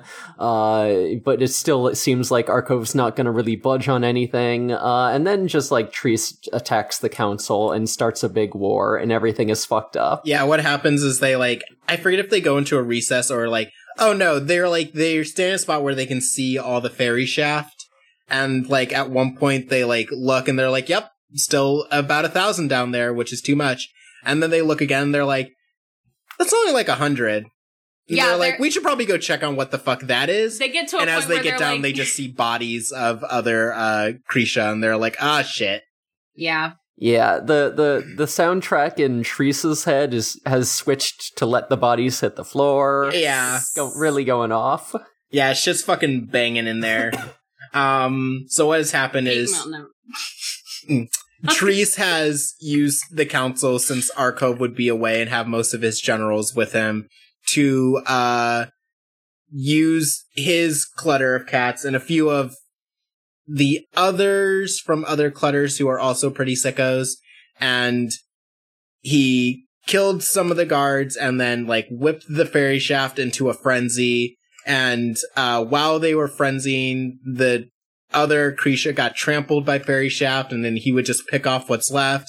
And he's keeping them in like a little clearing and being like, I'm gonna eat them if you guys don't come and get them. And also the lowland curbs are here because they're like, we're sickos. Yeah, they're like, Storm stopped us from genociding the Highland Curbs, so we're fighting with Therese now. And yeah, so basically they stampede the Fairy Shaft into this like little corner.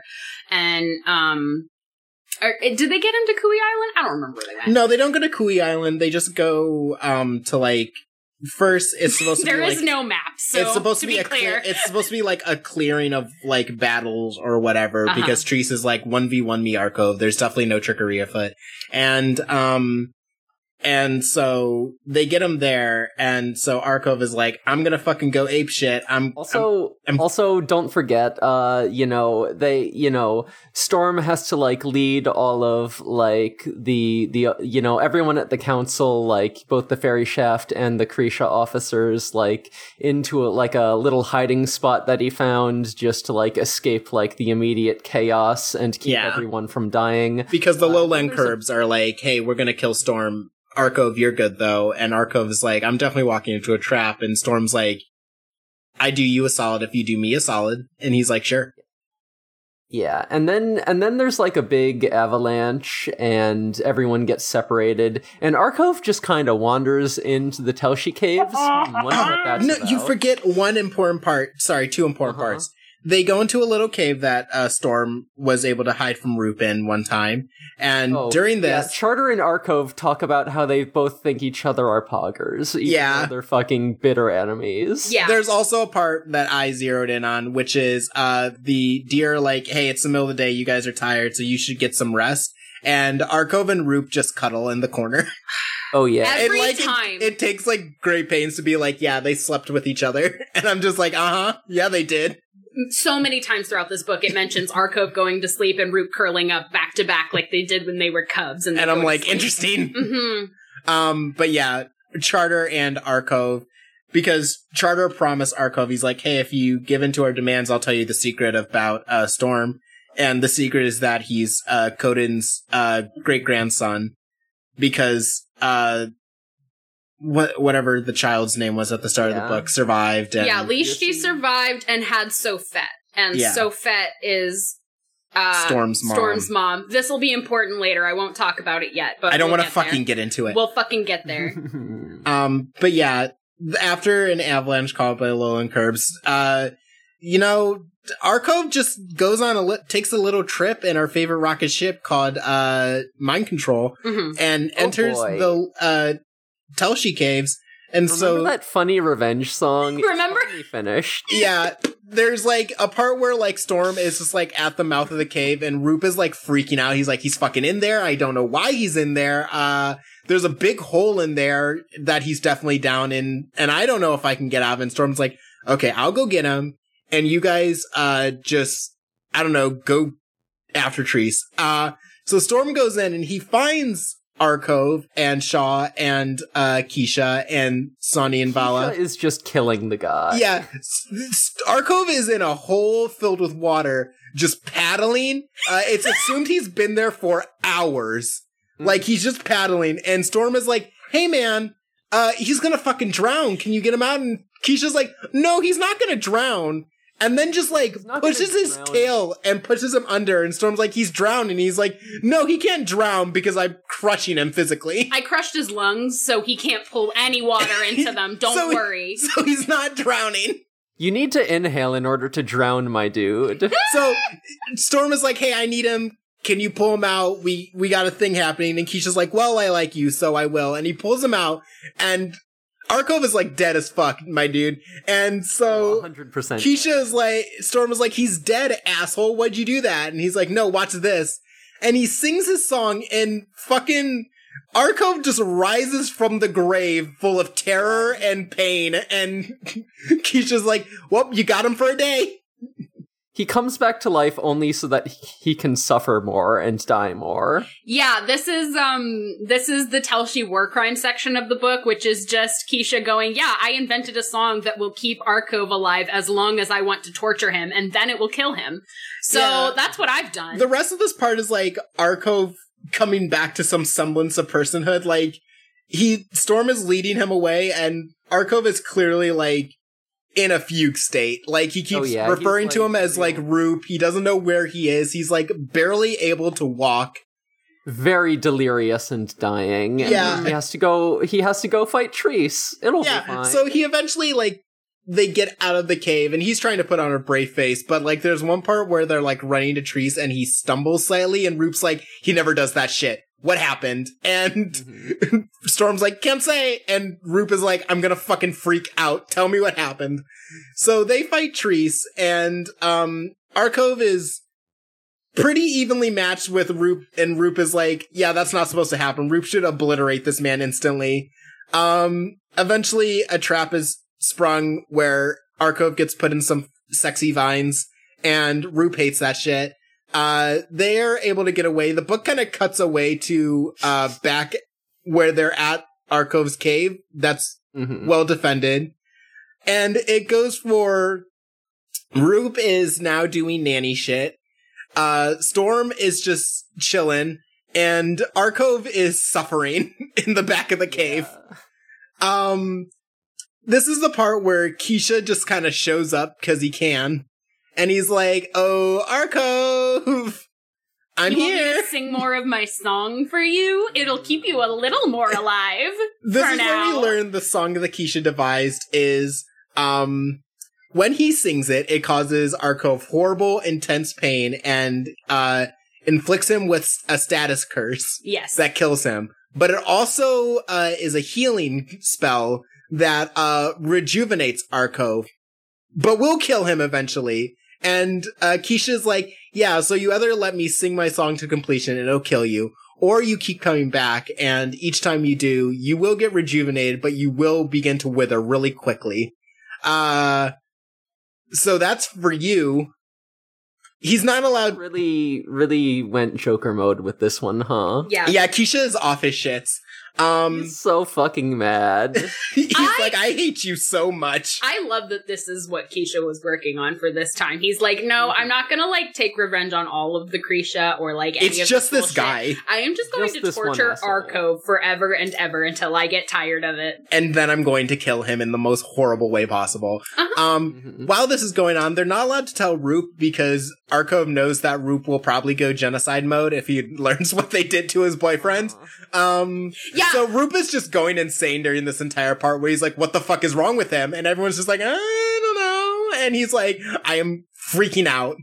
So this part of the book, I really like the tension between Keisha and Arcove, actually, because this is a lot of where Keisha is like expecting Arcove to be like just like exactly as he was 15 years ago when he was like, or 20 something years ago. We'll get to that. When he was like, you know, young and outnumbered and afraid and lashing out, and he keeps coming to him and being like, okay, so listen, you can kill me, that's fine, but don't let Roop know, because they're gonna have to work with the fairy shaft, and if Roop knows that you killed me, he's not gonna work with them, and if I'm gone, I won't be able to get him on your side. And so he's just trying to politically work everything, like, you know. God, Arcove is so good. So that, like, he can still die and appease Keisha, but Keisha cannot look like the bad guy to Arcove's friends, and, like, Keisha's, like, not having this. He's like, you can't control everything from beyond the grave, but you can tell there's, like, niggling, like, growing respect there for him, and it's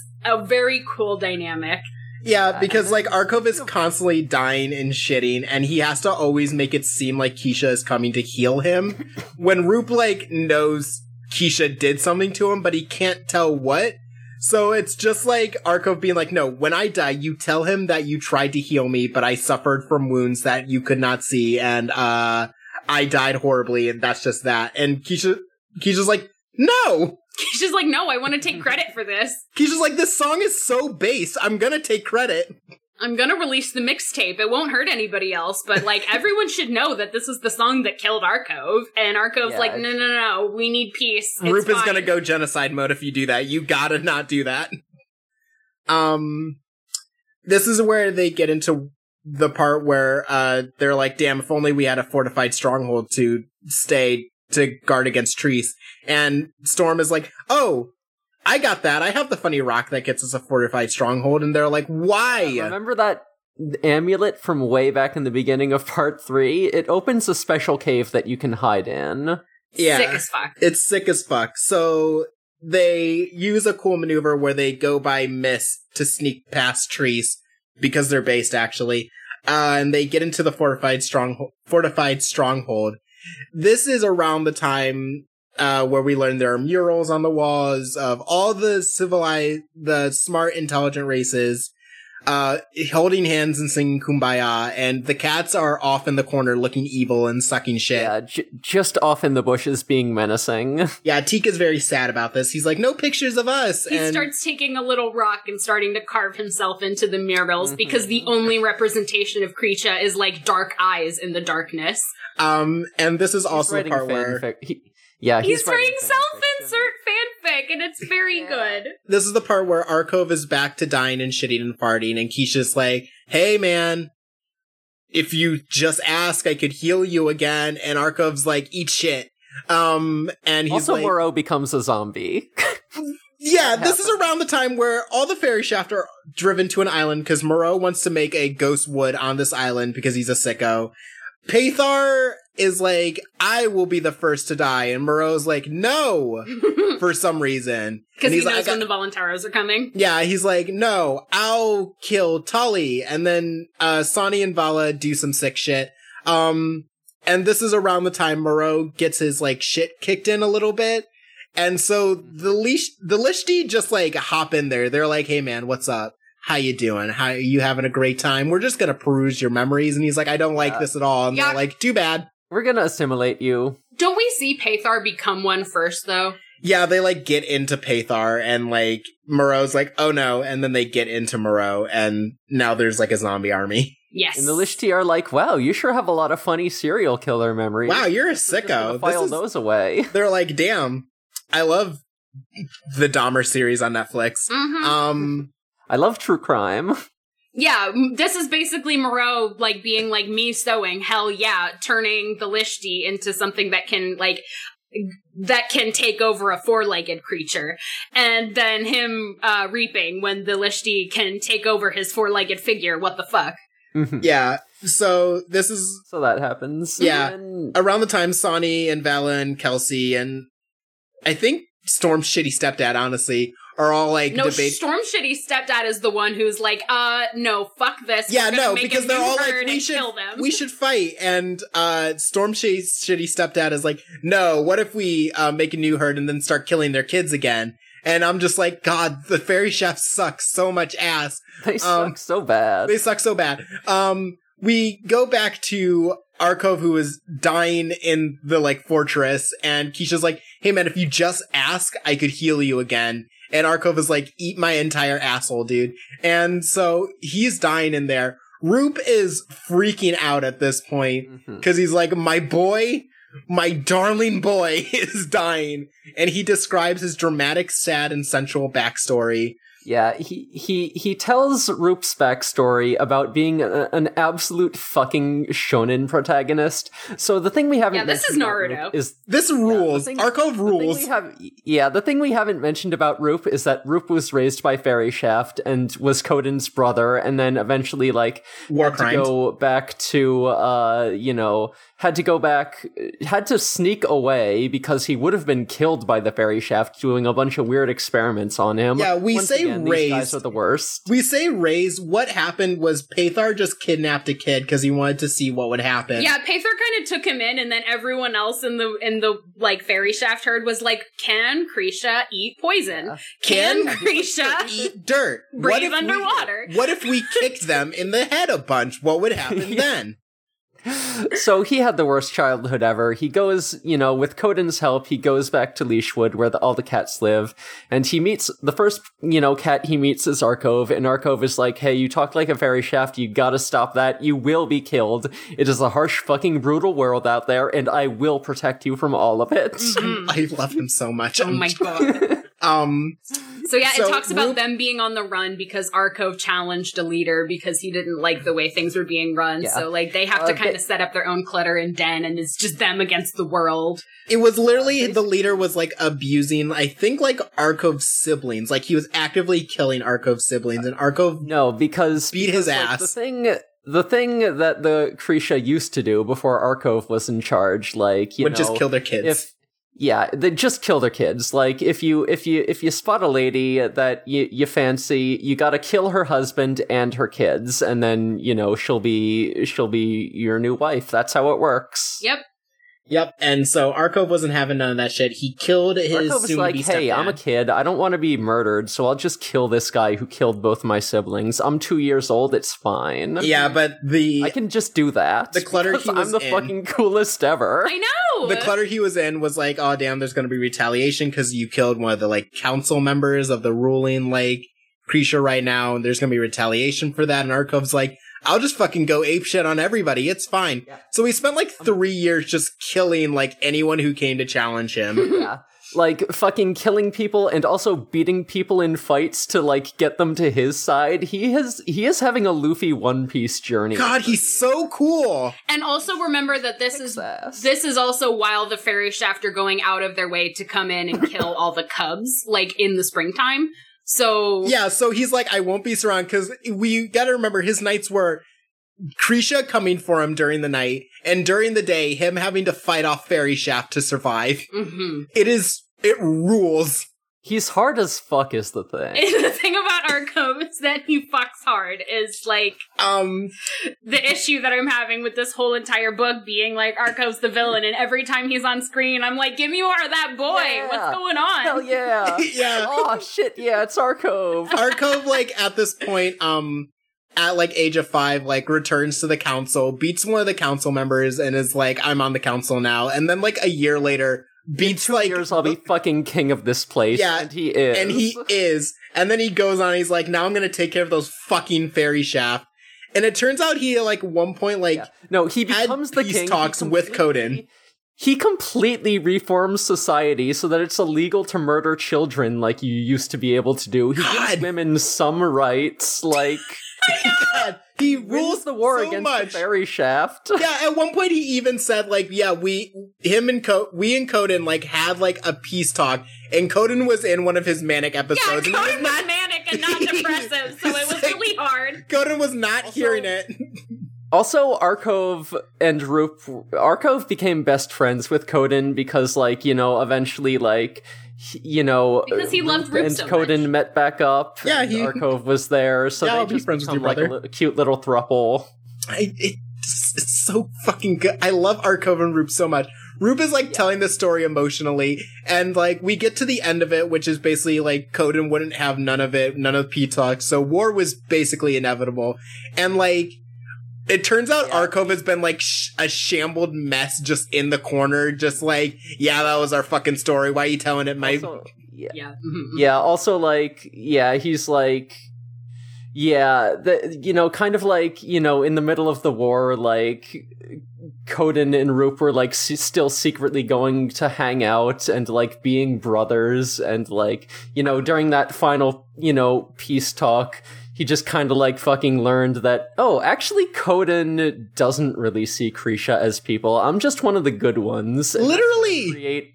That's gonna create a fucking huge rift between us, and it's gonna mean that this war is not gonna end peacefully. Mm-hmm. Yeah, he has to, like, make the sad realization that, like, the person he was raised with is just like, yeah, you're, like, the only one I count as a person, and that's just barely. The Fairy Shaft are so bad. They I suck know. so I hate bad. So what happens here is that they're like, damn, how are we gonna win this war? Kisha heals Arcove a little bit. And it turns out, Roop's wife gathered all of the women, and she sent Roop's cool dog that Roop just has. Well, I think Roop's wife gathered like Halvery and all of them and sent them along. No, Halvery is on the island with them. Oh, okay. I remember that what she does is she sends her little pet called Friendly, who's an Uri, which is like something. A cool dog. Yeah, it's like, I don't like know. a house It's cat. her pet. So, but she like It's had their dog. she had it go and gather all of the like living and like loyal to Arcove Den mothers. cats, yeah, and like had it go all around to them and like get their scent on them and then send it to Roop, who could be like, okay, I smell all these scents, so these people are still alive and they're waiting to rejoin the fight. And Nadine had like, I don't remember like where that divide is, but Nadine gathered like is like all the Den mothers are on her side because she's really loyal to Arcove and she gets them all to like join the fight on her side. Yeah, and so they have to figure out, damn, how are we gonna, like, leave this island so we can coordinate attack with the Den mothers at the same time so we can, like, beat Treese. And they're like, damn, I don't know if we're going to be able to do that. But at that same time, all the fairy chef begin to howl because Sonny is badass and cool, actually. Mm-hmm. And from here, just skips past the entire war, actually. Yeah, basically goes, and then there was a battle, and then we're going to get into the epilogue. Have fun with that. The epilogue is Storm was fighting some lowland curbs, and then he survived drowning because Tolly pulled him out. And he's like, sorry, your Highland Curb friend, dead as fuck, got obliterated. But Teek's still alive, and I'm still alive, so we can be a family. And Shaw saved Teek, even though Shaw hated Teek, and that was sweet.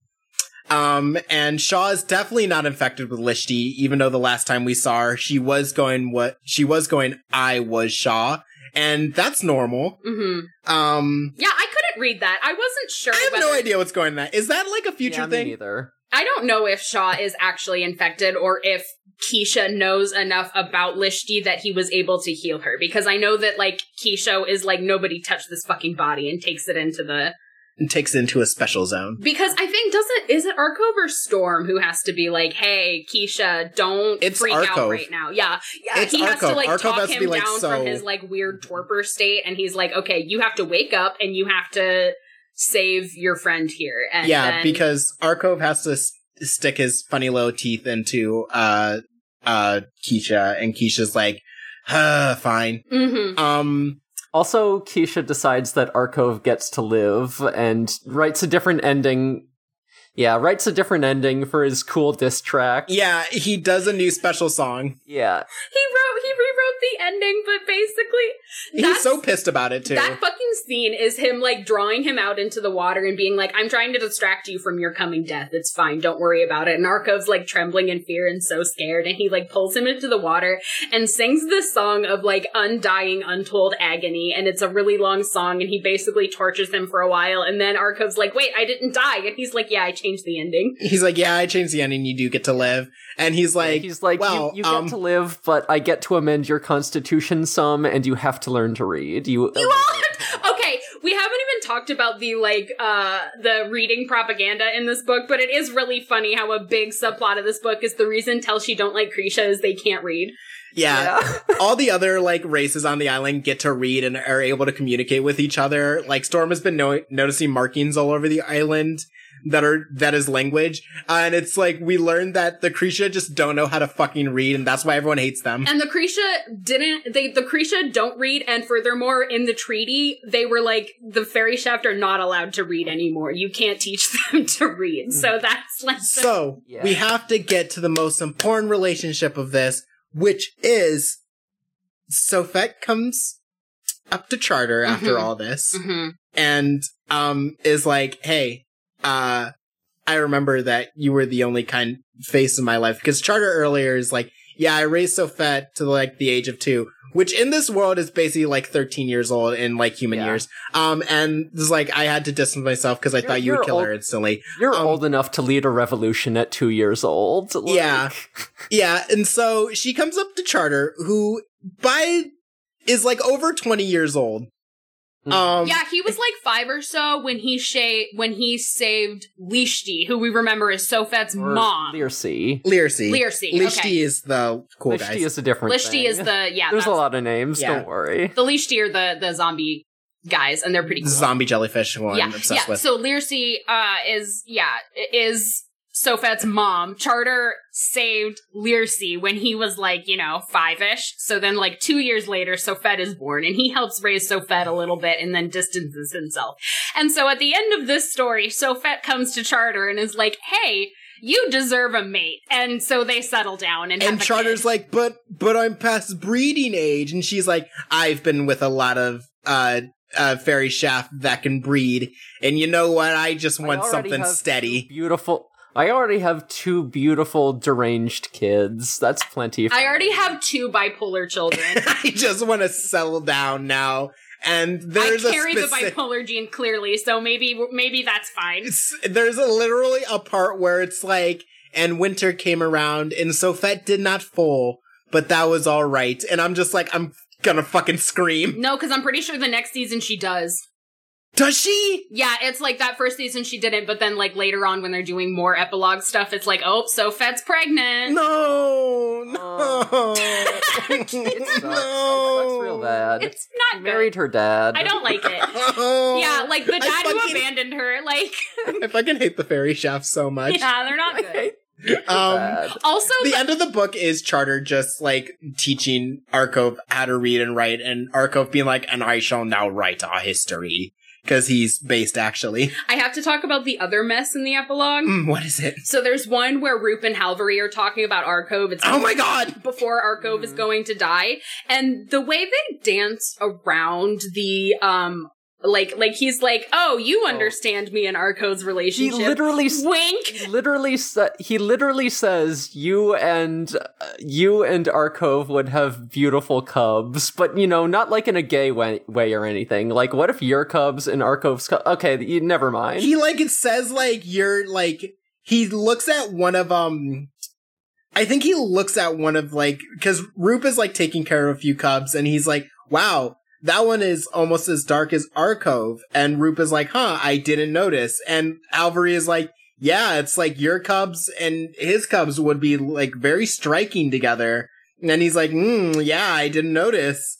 There's also a part where Yeah, because Roop I don't remember if it's here or now, but there is a thing somewhere in this epilogue where it's confirmed that Roop and Arkov's children got together, two of them. So then one of those pups has Arkov's and Roop's features, and they're like, wow, that's so great that happened. There's also a part We where, were able to have a kid together. there's also a big Roop is gay as fuck because one of his subordinates is a female lion that has had trouble having kids, and Halvary is damn, I don't know how you can stand it, man. And he's like, what? And he's like, she's always in heat, always, she's always just putting out there. I fucking forgot about Yeah, that. and Roop is like, huh, I didn't notice. And that guy's like, how could you, all of your clutter is on edge all the time because she is so breedable all the time, and you should really just breed her. And he is just like, You should wife her up, and Roop is just like, why? Roop is just like, I feel like that would be against I think that would be a conflict of interest a little bit. And Halvary's like, no, she wants it bad, dude. He's like, I don't know, I don't think I ever noticed. I don't get that feeling from her. And he's like, oh my god. That conversation's so funny because it doesn't go anywhere. Yeah, they It's just drop it. It's just Halvary apologizing for being I thought you were a fairy chef fucker, and I'm sorry, I didn't know your backstory. And then he goes, that girl that's always in heat, I know she can't, have children, but you should still let her in your den. You should still fuck her. And Roop is like, I never noticed. Somehow we completely skipped over Roop's actual wife. Yeah. I did. She is the one who she has the pets, so she's cool. Yeah. Yeah, she has a cool dog. She is she is just off to the side there, learning about genetics and not interacting with everyone. Yeah, Roop collected one woman who's fucks to survive, but also is just yeah, we fuck occasionally, but mostly I'm just here learning about genetics. She's just yeah, I'm just off in my cave doing Punnett squares. It's fine. Yeah, just off, just off doing selective breeding and just domesticating a few species of animals. No big deal. Yeah, she has cool conversations. She's like, yeah, I kill one of the more aggressive rats and the rest of them become more friendly. And I like raising my rats. And I'm like, okay, cool. She's so cool. Yeah, and also, it is extremely, portrayed as, Roop and her relationship being, one of convenience. Because Absolutely. She's just okay, this guy is really chill. If I fuck him and have some kids, no one will bother me about it. And Roop is just yeah, she's, she's alright. It keeps the allegations away. But it is really funny that it does say that they do have their one conflict is that they don't know whether Lindy, who is the infertile beta, whether or not she is higher in the hierarchy than her because it's gender politics. Yeah. They mostly just avoid each other, and I'm like, that's sad. Nadine and Arkov and Roop have a nice polycule going. But also they, Nadine and Roop do both turn directly to the camera and be like, no, we do fuck though. Those are Roop's kids. Uh-huh. Oh my god. Don't worry, we still do have to escape the allegations. They literally both have wives specifically to escape the allegations. Mm-hmm. It's the most blatant we fuck to survive. Yeah. Mm-hmm. Oh boy. Hey, that's So do we want to? yeah. could We we got Want to get into our ratings? Could we are we done with like favorite moments and stuff? I think so. Okay. yeah. That I works think we for me. kind of did it as we went into it. I want to get into our ratings, and then I want to touch on the sequels a little bit because that's also a conversation. So let's get to our ratings. Absolutely. What do we think? What do we think about No Hetero? I mean, come on, come They're on. definitely fucking right. They definitely pound fucking so bad. come on. God. It is. This is from a writer who has definitely studied like the gender relations of like a lot of cultures, honestly, but like specifically the one comes to mind is ancient Rome, where it was a lot of like you could be gay as long as you like understood that you had to do your role as the man and have a family, and you weren't like in the position of the woman. And this is so much like Arkov and Roop are fucking. Mm-hmm. But as long as no one knows which one is the bottom, A, and B, as long as they fulfill their duties as men and have a family, it's alright, it's fine. Mm-hmm. And all the, like, low-grade homophobia that comes with that, with, like, Teresa's added, like, thing where he's just like, I mean, yeah, they're probably fucking, but it's bad if one of them is the bottom. Mm-hmm. Also, I think we skipped over a scene where Arkov is still dying, and he's just like, "Oh, Roop, was it worth it? Did we have to? Oh my god, I was gonna mention that! Did we have to get into politics and me become king and fucking completely overhaul society for the better? Couldn't we have just like fucking just denned together and fucked the same women so we don't know whose cubs are whose? What if we fucked the same women? It would be like fucking each other." What the fuck? I'm sorry I yelled. I was gonna, because we like took that break and I was sitting there, I was like, damn, I didn't get into my favorite moments, which is Arkov in like the throes of death in a fugue state being like, oh, Roop. Why did we not simply share a woman? What if we fucked one woman so that we could fuck each other and no one could tell if we're not fucking? Why didn't we do that? Why didn't we just like live in gay bliss together and away from all this politics? And Roop had to be like, because you're... They want to bone down so bad, but they don't know how. Oh my god, I was freaking out about that part. I love how specifically it's like, no, they're fucking. What they want more desperately than anything is to breed each other. And they can't do it. Both of them are like, it's I so want sad. your They kids can't so do it. bad. They are both like, I would have your babies if society and genetics allowed me to, and I want to so bad. They're both so bad to have each other's kids. It is insane. Every time they're on screen talking to each other or talking to another character who knows about them, they're just like, oh my god, but I really want to have your kids. I do love that is the big payoff to Roop's wife being like, yeah, I love like genetics and like watching like, you know, like if these two mate, their like recessive traits will come out. She doesn't say recessive traits, but that's what she's talking about. And like then the culmination of that being like, oh, Roop and Arkov's grandchild, their common grandchild looks like both of them. It's funny. It's like, and it's not even like it feels accidental. It is like the language of the book has to keep dancing around that fact. Mm-hmm. Like the final conversation of Halvary and Roop just being like, Halvary being like, I know what's going on and I know you don't want to say it and I don't want to say it, but you know, it's fine if you do. There's a part where Halvary is even like, I just realized what's going on. Because he's like, yeah, when I first met you guys, I wanted that relationship that you and Arkov had. And I thought if I was just like a really good council member, I could get that. But now I know it's different. yeah, now I realize the nature of your relationship and I could never have had that. And I'm like, wait, are you saying what? And then because Roop's response is like, oh, you see the nature of our relationship and you understand? Like it's... Roop is just like, is this a good you understand, or I'm gonna have to gut you right here and now you understand? Oh my goodness. It It's is so much. Oh my god. This is easily a 5. It is a 5. Yeah. How about No Homo? This is a tough one because it feels like no homo in the sense that real life is no homo, you know? Yeah. That, like, real history is no homo. It's, like, filled with people who are clearly in relationships with each other, but because society is like, no, you have to, like, fulfill a gender role, they're like, yeah, we will, but also everyone just knows we're also homo with each other. Like, it feels so much like that. It's interesting that it's really not trying to beat the allegations. It's straight up like, yeah, no, like, the characters themselves are. It's very much... It feels intentional in a way that, like, you know... A lot of the things we cover don't. Yeah, some of our stuff stumbles into it, where we're like, they think they're best friends, but really maybe they should explore, you know, it's like that. Bodies, yeah. Yeah. But Naruto and Sasuke, yeah. Yeah, so this one is literally just like, yeah, no, they both recognize very early on, like, one of our first interactions with Nadine as a character is her going, you know, sometimes I'm a little jealous of Roop.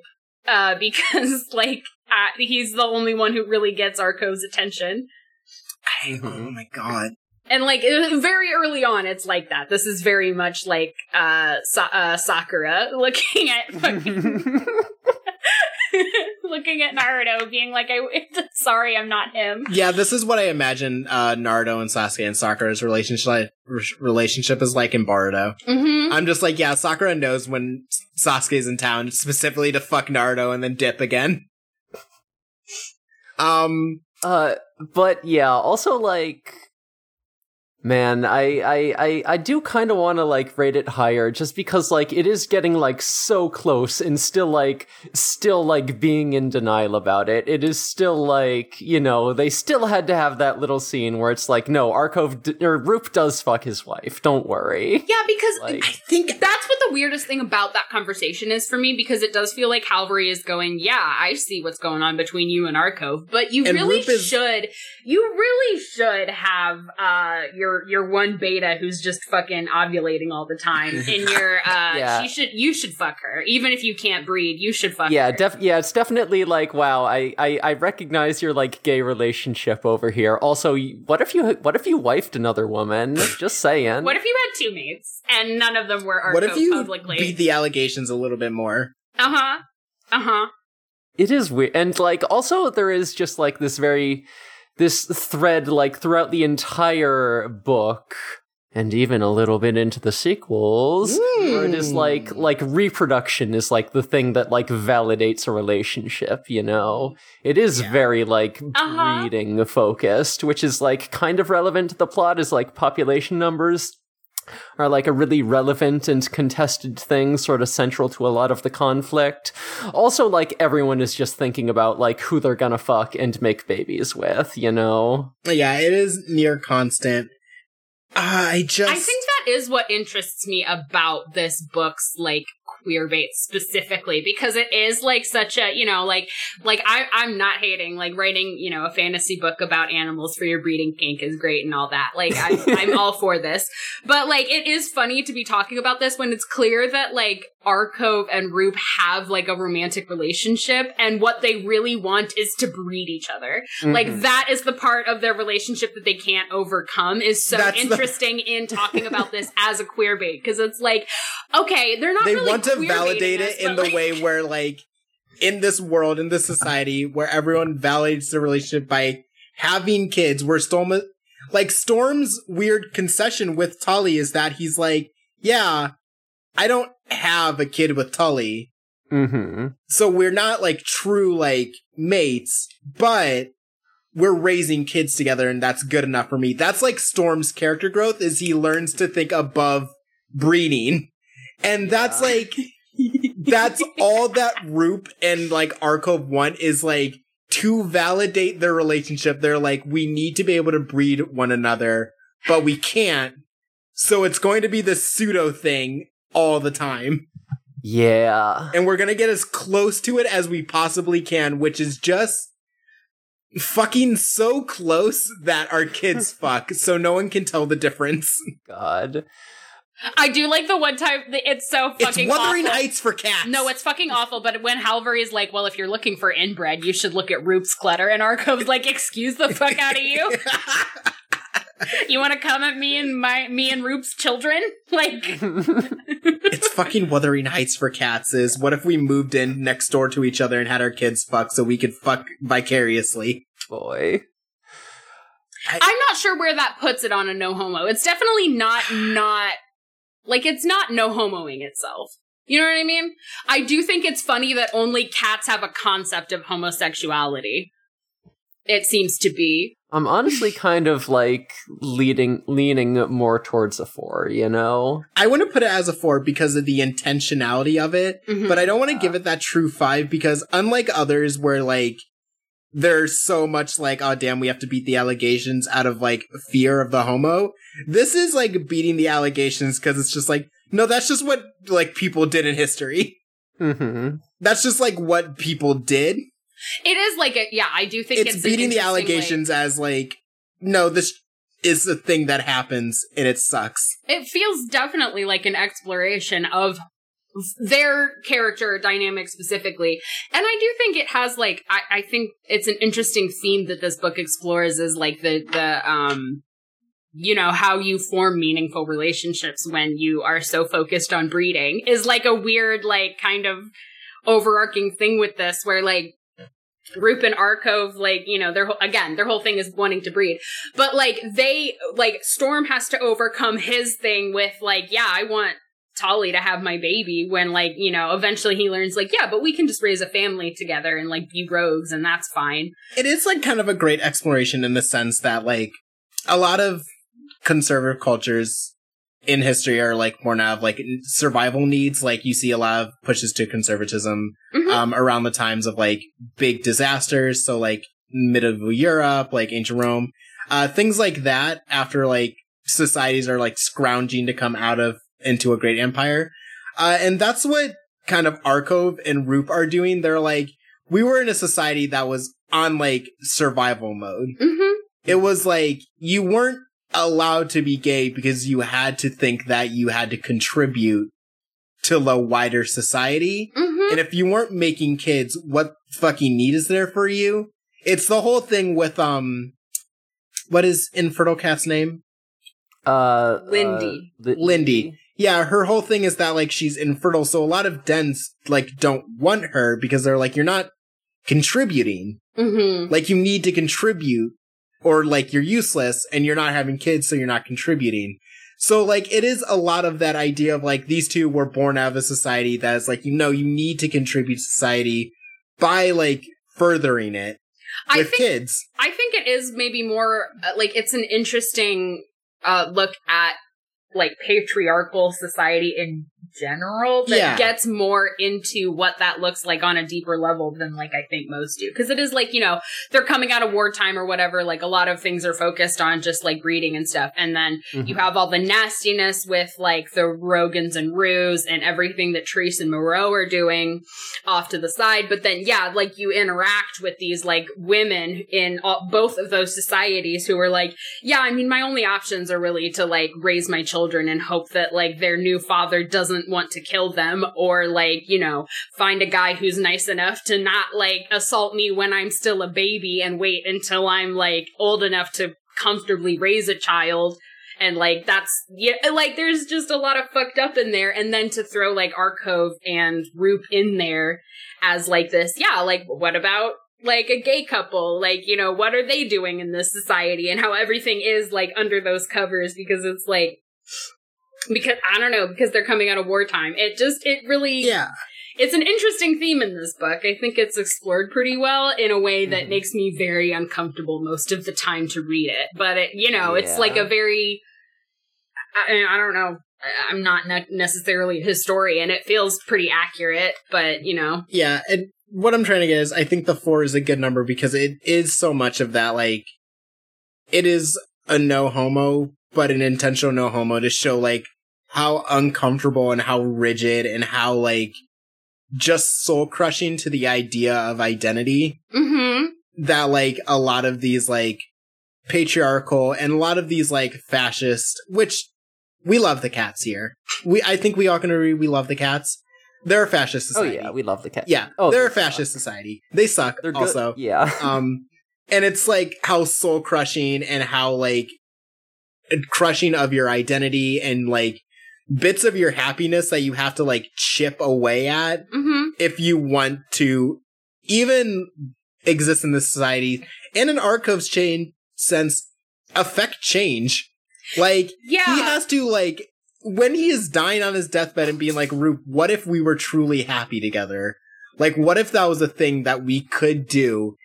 Roop has to be like, you couldn't do that because you wanted to affect change, and the only way to do that is for us to sacrifice pieces of our happiness, which is being with each other in a more complete way.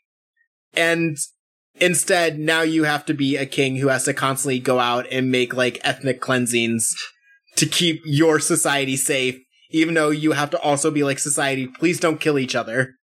It's a lot. It's really well written in that sense.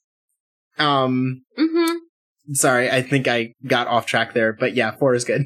4, yeah, I like a 4. No, it's an in-depth conversation because it is like, it doesn't feel like it's covering up the homo. It's like, you know, it feels definitely like the characters are trying to beat the allegations. Yeah, I will say, spotlighting the homo and then saying it's sad that they can't be out.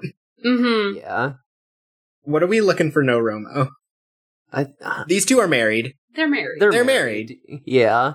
They're also, like, I do, like, just, like, the aspects of just, like, them being, like, so tight together, like, you know, just being the ones they can, like, you know, always talk to and speak their minds to, and also, like, their cute little backstory of just, like, sort of immediately latching on to each other and just being like, no, we're, like, ride or die, like, I do, like, I enjoy that aspect of it, like, kind of, like, outside the romantic aspects, you know? I mean, yeah, it is supposed to be, like, they're more than what Arcove and his mate are to each other. They're like brothers. Like, a lot of characters were formed like, yeah, they had a brotherly bond. They were brothers to each other. And it's like, well, no. But I do think it's interesting how little they say that. They say Roop and Coden were brothers. They do not say that about Arcove and Roop. And I do think that is an interesting layer to this. Because just in the sense that, like, you know, that would be a good, like, that's a common out for books and media that, like, want to have it, but maybe not, like, out in the open, you know? Yeah, Naruto and Sasuke fighting at the waterfall, and Naruto being like, I'm so obsessed with you because I view you as a brother. And I'm like, sure, man. Yeah, and so, I mean, you know, this is maybe more about the no homo, but I do think that's an interesting, like, comparison, like a compare contrast where they will go, yeah, Roop had this brother relationship with Coden. He had a different relationship with Arcove. I honestly, I just want to put the no Roma at like a 1 or a 2. Yeah. Because by the language of the book, they're doing everything except literally sanctionedly tying the knot with each other. But they're married. Like, it's them against the world. And, like, it's not even like the book is trying to fight that, and it's like, oh, damn, I wrote it by accident. It's like the book is like, no, I know they're doing it. And by the world building, they have to fight the allegations, so I want to put out a 1 or a 2. Yeah, I'd be okay with, like, a 2. Yeah. Tell me about these fucking sequels. That puts us at 11. Very respectable score. A very good score. That is, I think, around where we have, like, Mouse Guard. Yeah. Good. Very respectable score. We're gonna take it and we're gonna throw it directly in the trash. Yeah, fuck that score. That's right. What would you say if I told you that some of these sequel books have fully narrated gay sex scenes? Oh! Is it between Vala and Sony? Not between them. They are a canonical couple. It's between, of all people, Roop and Halvery. What? They start fucking. I have to read these sequels. I need to know what line drew Halvery and Roop together. That kind of makes sense to me in, like, a Garnet Peridot sense, where, like... so-and-so. Rupe is like, wait, Halvery, that's an option? You're only homophobic because you've never had gay sex. Like, this is a porno setup where he's like, you're don't even worry. because you've never busted it down sexual style. That's right. Let me just teach you my ways. Oh my god. Does Rupe top? Unfortunately not. Well, sometimes you like to bottom. With all their research, I do not think this author is enlightened enough to know about power bottoms, unfortunately. That is so sad. Oh my god. Okay, I'm gonna go over this really quickly because we're already running so long, we're here forever. Sonny and Vala are a canonical couple, although they're arguing because Vala wants to bring a dude into their relationship so they can have kids. Fucking Sonny is like, no, I don't really want that for this relationship. I'm gonna kind of set a boundary around it. But then she eventually concedes, and it's like, okay, yeah, let's get Kelsey in here. That is so funny. I need to read these sequels.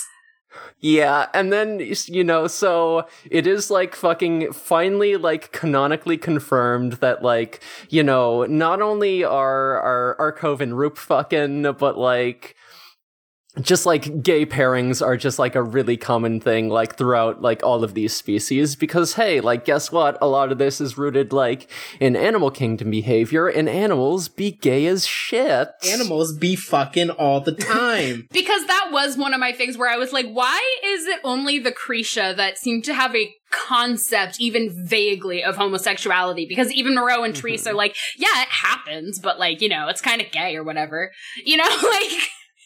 I mean, yeah, it's like the part where like Sonny looked at Vala when like Arcove is like, and who is this one? And like Sonny is like, she's my beta. And Arcove had like a little warrior's respect nod. He was like, all right, yeah, I know. That's right. He's like, He's like, yeah, I get it. Fist bump. He said, hell yeah, brother.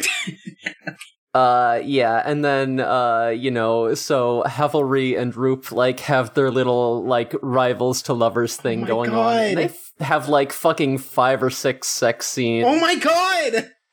Yeah, it's real horny. Oh my god. Why not? Why are they all Rupe Halvery? Why is this, like... I want my fully narrated... 10-page Arcove and Rupe sex scene. I want it to be tender, but I want it to be rough. Literally, why not at least like one to set the scene, and then I love this author. I'm kind of obsessed with just because like every time I read a portion of this book, I'm like, I see you so clearly, but the choices you are making are so unlike the ones I would make. Why? And I haven't read like the 4th book in the series. That I don't. Yeah, so I can't speak to that one. But the 3rd book, one has the full 10-page Arcove and Rupe sex scene. Fucking better. The 3rd book is where all the Rupe and Halvery fucking occurs. Also, like, just tacked on the end there is like we get a little tiny short story about the first time Rupe and Arcove fucked. And apparently this was, like, written concurrently with the original novel. Oh my god. She just wrote that for herself, and then was like, okay, I'll throw it. Fine, you fucking gays can have it. Fucking have your sex scene. I think these might be my new favorite books, actually. I think I might be obsessed. This is my favorite parasocial relationship with an author that I've ever had. I'm like, okay, my good bitch. Like, she learned what yaoi was, and then she got comfortable with the idea of what yaoi was. That's fucking right. Yeah, and also, the author has like a little book of annotations about the original Hunter's Unlucky, and like some of the annotations were like written concurrently with the book, but then also there's like annotations to the annotations written in like I think 2020 or thereabouts, and she is explicitly like, yeah, like Rupe and Arcove are gay, that's on purpose, but I didn't want to make it like fully acknowledged because I was worried that it would get me banned off bookshelves, which is right. Which is a Yeah, and it's like fucking, but I feel like part of that is just like it being like around 2010 or whenever this was published, where it's just like, yeah, you can have child brides, you can have murder, you can have necromancy, like you can have child torture, but consenting relationship between gay adults, that's like pushing it a little. And once again, she's right. Yeah. Yeah. She's right. That would get her placed on, like, it would get her, like, a rating up, and she would get weirdly placed away from bookshelves. And she's correct. Because we live in a nightmare hellscape. Yeah. No, I mean, yeah, like, here in the Lord 2023, we're in a very interesting time where, like, our recent media, a lot of it was written before gay marriage was legal, like, anywhere. Mm-hmm. So, like, there is a lot of this where you can clearly tell, like, the author wasn't being homophobic and they did want to explore this, and they were like, I just don't think that, like, this will get fly. aired. I don't think this will fly if I'm really explicit about it, so I, like, I'll do what I can. And I do like that you can definitely tell that that was what the author was going for, and it, like, they never shy away from it in the sense that they're, like, really covering it up. You know what I mean? Like, I think that's kind of been my big thesis of this, is like, yes, it's technically a queer bait, but they did go out of their way to be like, no, this is happening. I mean, we have to acknowledge this is around the time that, like, Legend of Korra was ending, and, like, the big thing at the end of it is that Korra and Asami, like, don't even kiss on screen. They just hold hands and, like, walk into, like, a spirit portal. And, like, it is, like, the creators of that show, who have already a ton of goodwill for making one of Nickelodeon's biggest show, had to, like, fight tooth and nail to get that included. And they're like, you can put it at the last fucking scene of the show. Yeah, and they were fighting, like, like, that was one of those shows where it was like, yeah, we're doing this on a season-by-season basis, and they didn't get renewed after that, so, like... So even around this, she's right, around this time, it is like, if you have anything gay in your, like, pieces of media, you are on thin fucking ice. Yeah, so I think this is brave. Yeah. I think I love this author. I really had fun with this. Like I said in the beginning, I had a really hard time just picturing anything that was going on. And at the beginning, I was like, I fucking hate the fairy shaft, and I wish they would get ethnic cleansed faster. Like, but this is a very visual book that I cannot picture. How am I gonna? And then, like, by like part 2 or 3, I was like, okay, this is actually so fucking interesting. Yeah. I think there is like a noticeable like increase of quality as like the sort of like, character dynamics become like more nuanced and more interesting. Totally. Yeah. I think it's endearing to see something like this, especially knowing it was serialized and then sort of turned into a book where you do see like a lot of progress between part 1 and part 5. Like, it's cool. I like art like this. Yeah. Yeah. What a fucking episode. Holy shit. Mm-hmm. Sky, what are we doing next time? Well, next time, we're covering something that was sort of an obsession over the past year or so.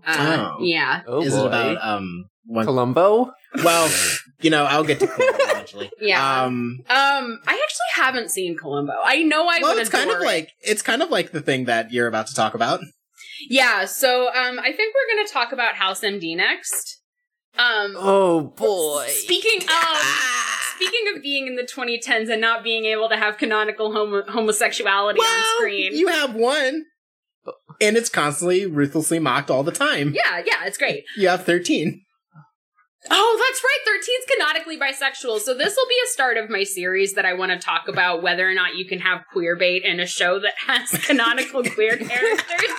Oh, can we please cover the episode where House proves that asexuality doesn't exist? Oh, I will. Okay, I will go back and find that and include it because that makes me so mad, and we'll just really have to dive into that in like a separate little section on its own. Can we cover the one episode that was transphobia to the max, where the whole episode is about a child who's like a star who's very beautiful, and House is like, I figured out your problem. You're actually a boy. And the end of the episode is the girl being like, no! Oh, boy. I think I fucking skipped that one. No, you weren't there for that. That was like, our old roommate Scott and I were watching, and I was like, it'd be crazy if the next episode we're watching right now is a transphobic one, and it literally was. Oh my god. I haven't heard of this one. I'm sure I'm in for a fucking adventure. Yeah, so we might have a aforementioned roommate friend of the show, Scott, on to talk us through some of the more insane shit, because he was the one who was, like, taking us through this whole hyperfixation. Nice. I do have, like, a small list of episodes. I think I'm going to have to find some videos and stuff just to really... probably. This is a fucking 8-series... Season. Yeah, 8-season fucking shit show. So I have an episode from season 1 called Detox, because House and Wilson like to drug each other. There's an episode in season 3, the episode 10, Merry Little Christmas. Let's see, then season 4, Frozen and Finale. Season 5, episode 4, Birthmarks. Season 6, I have Private Lives and The Down Low, and then season 8, we have Body and Soul and the finale. So I will be going through, and I'll post that, I'll send it to you guys, and I'll put it in the Discord and stuff. And then I will have to find some other clips of the more deranged, like, just little scenes that we are not going to sit through a whole episode for. Great. Yeah. But yeah, that should give us some good tidbits. And that'll be fun for us. Hell yeah. Oh, fucking... I've got to find something short to do for my next pick. I am sorry for making you guys, like, go through, like, that gigantic audiobook, even though we all had a fun time. Don't worry, I got something short for us to do next time. Okay, sick. It's gonna be a movie that's bad. Oh, hell yeah. I will try to be more restrained with my next pick. No, this is good. I'm eventually going to suggest Lord of the Rings, so I understand. Great. No, yeah, we loop around. I'll pick some movies when I'm needing it. And I can't think of anything better to do right now than House MD. I feel like we're in that zone of, like... Let's go. I'm ready. I'm prepared. We're in that 2000s zone, so let's stick with it. Okay. Shall we do some plugs? Yeah, let's fucking get out of here. I'm Emery. You can find me on a podcast called Digimon Ghost Gaze. By the time this comes out, I will either be pretty close to releasing or have already released my new podcast called Check Out This Guy, where we talk about OCs that we all have and made up and think about. Oh my god, that's darling. Yeah, I'm excited. Okay. I've got a lot of fucking tabletop characters that I want to yell about. That's wonderful. I'm also on Fur Affinity with the username Space Robot. You can get in touch with me about a commission, probably over Discord. Just hit me up there, or my email address, spacerobotart@gmail.com. And I'm also in an upcoming audio drama, News Eventually. Wonderful. Hell yeah. You can find me on Twitter at Ruben Gasly. You can find me on another podcast called The Sonic Shuffle. We already released a April Fool's joke episode, and also we're coming up with a Tabletop RPG episode, so be on the lookout for those. You can find me on an episode of Digimon Ghost Game where I talk about goo. And that's it. Awesome. We talk about goo and not aliens, because that's not until episode 67. Definitely no aliens.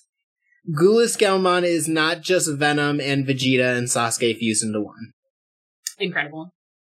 Well, I run a Tumblr for the show at We Rate Queerbait on Tumblr.com. I also run I always try to call the show Gone Will Hunting. A Hunter x Hunter podcast Tumblr at Go Next While It's Hunting. It's basically just Gone Will Hunting now that we got to it. Yeah, I mean, we overtook it. So yeah, you can follow us on there, and then I'm also on Bandcamp at L Sky. And that's it. Yeah, you can also find our Discord server linked in the show notes. Go there and tell me anytime I fucked up and set the wrong playback speed for an episode. We love that. Also, go in there and tell us about your favorite Warrior Cats OCs. Mm-hmm. Hell yeah. Hell yeah. Also, tell me if there's anything gay in Warrior Cats, because I didn't read that series. I was a Percy Jackson child, and I feel like it's a blind spot. Yeah, I was an Animorphs kid. Yeah. We all have our blind spots. Mm-hmm. Well. All right, so I think Hey, we've been going on for a really long time. What if we just ended the episode? Oh my god, no, but oh no. Should we end the episode? That'd be crazy, you guys. I think we should. Oh, that'd be crazy. I don't want to be here for another half hour. Oh, you don't want to be here for another half hour? That'd be crazy. But what if we just, like, continue to record for another, like, hour or so? That would be fucking great. What if we kept it rolling? What if we kept it going? Haha. I have more What if tea we made thoughts. we made a podcast episode that matched the length of the book we just What if we did that? What if we sat here and listened to me practice my Arcove impression? Because holy shit, that audiobook narrator does a sexy ass cat voice. Yeah, Arcove is really, really bad other voices, but good Arcove voice. Yeah, some of the voices made me laugh, but every time Arco was on, I was like, I was like, thank you, Arcove. Thank you for being here. Thank you, Daddy Arco. Thank you. I love you, Arcove. I'm just kidding, though. Just kidding. No, we wouldn't do that. That'd be so funny. Unless. Unless. Bye. Good Bye, night. everyone.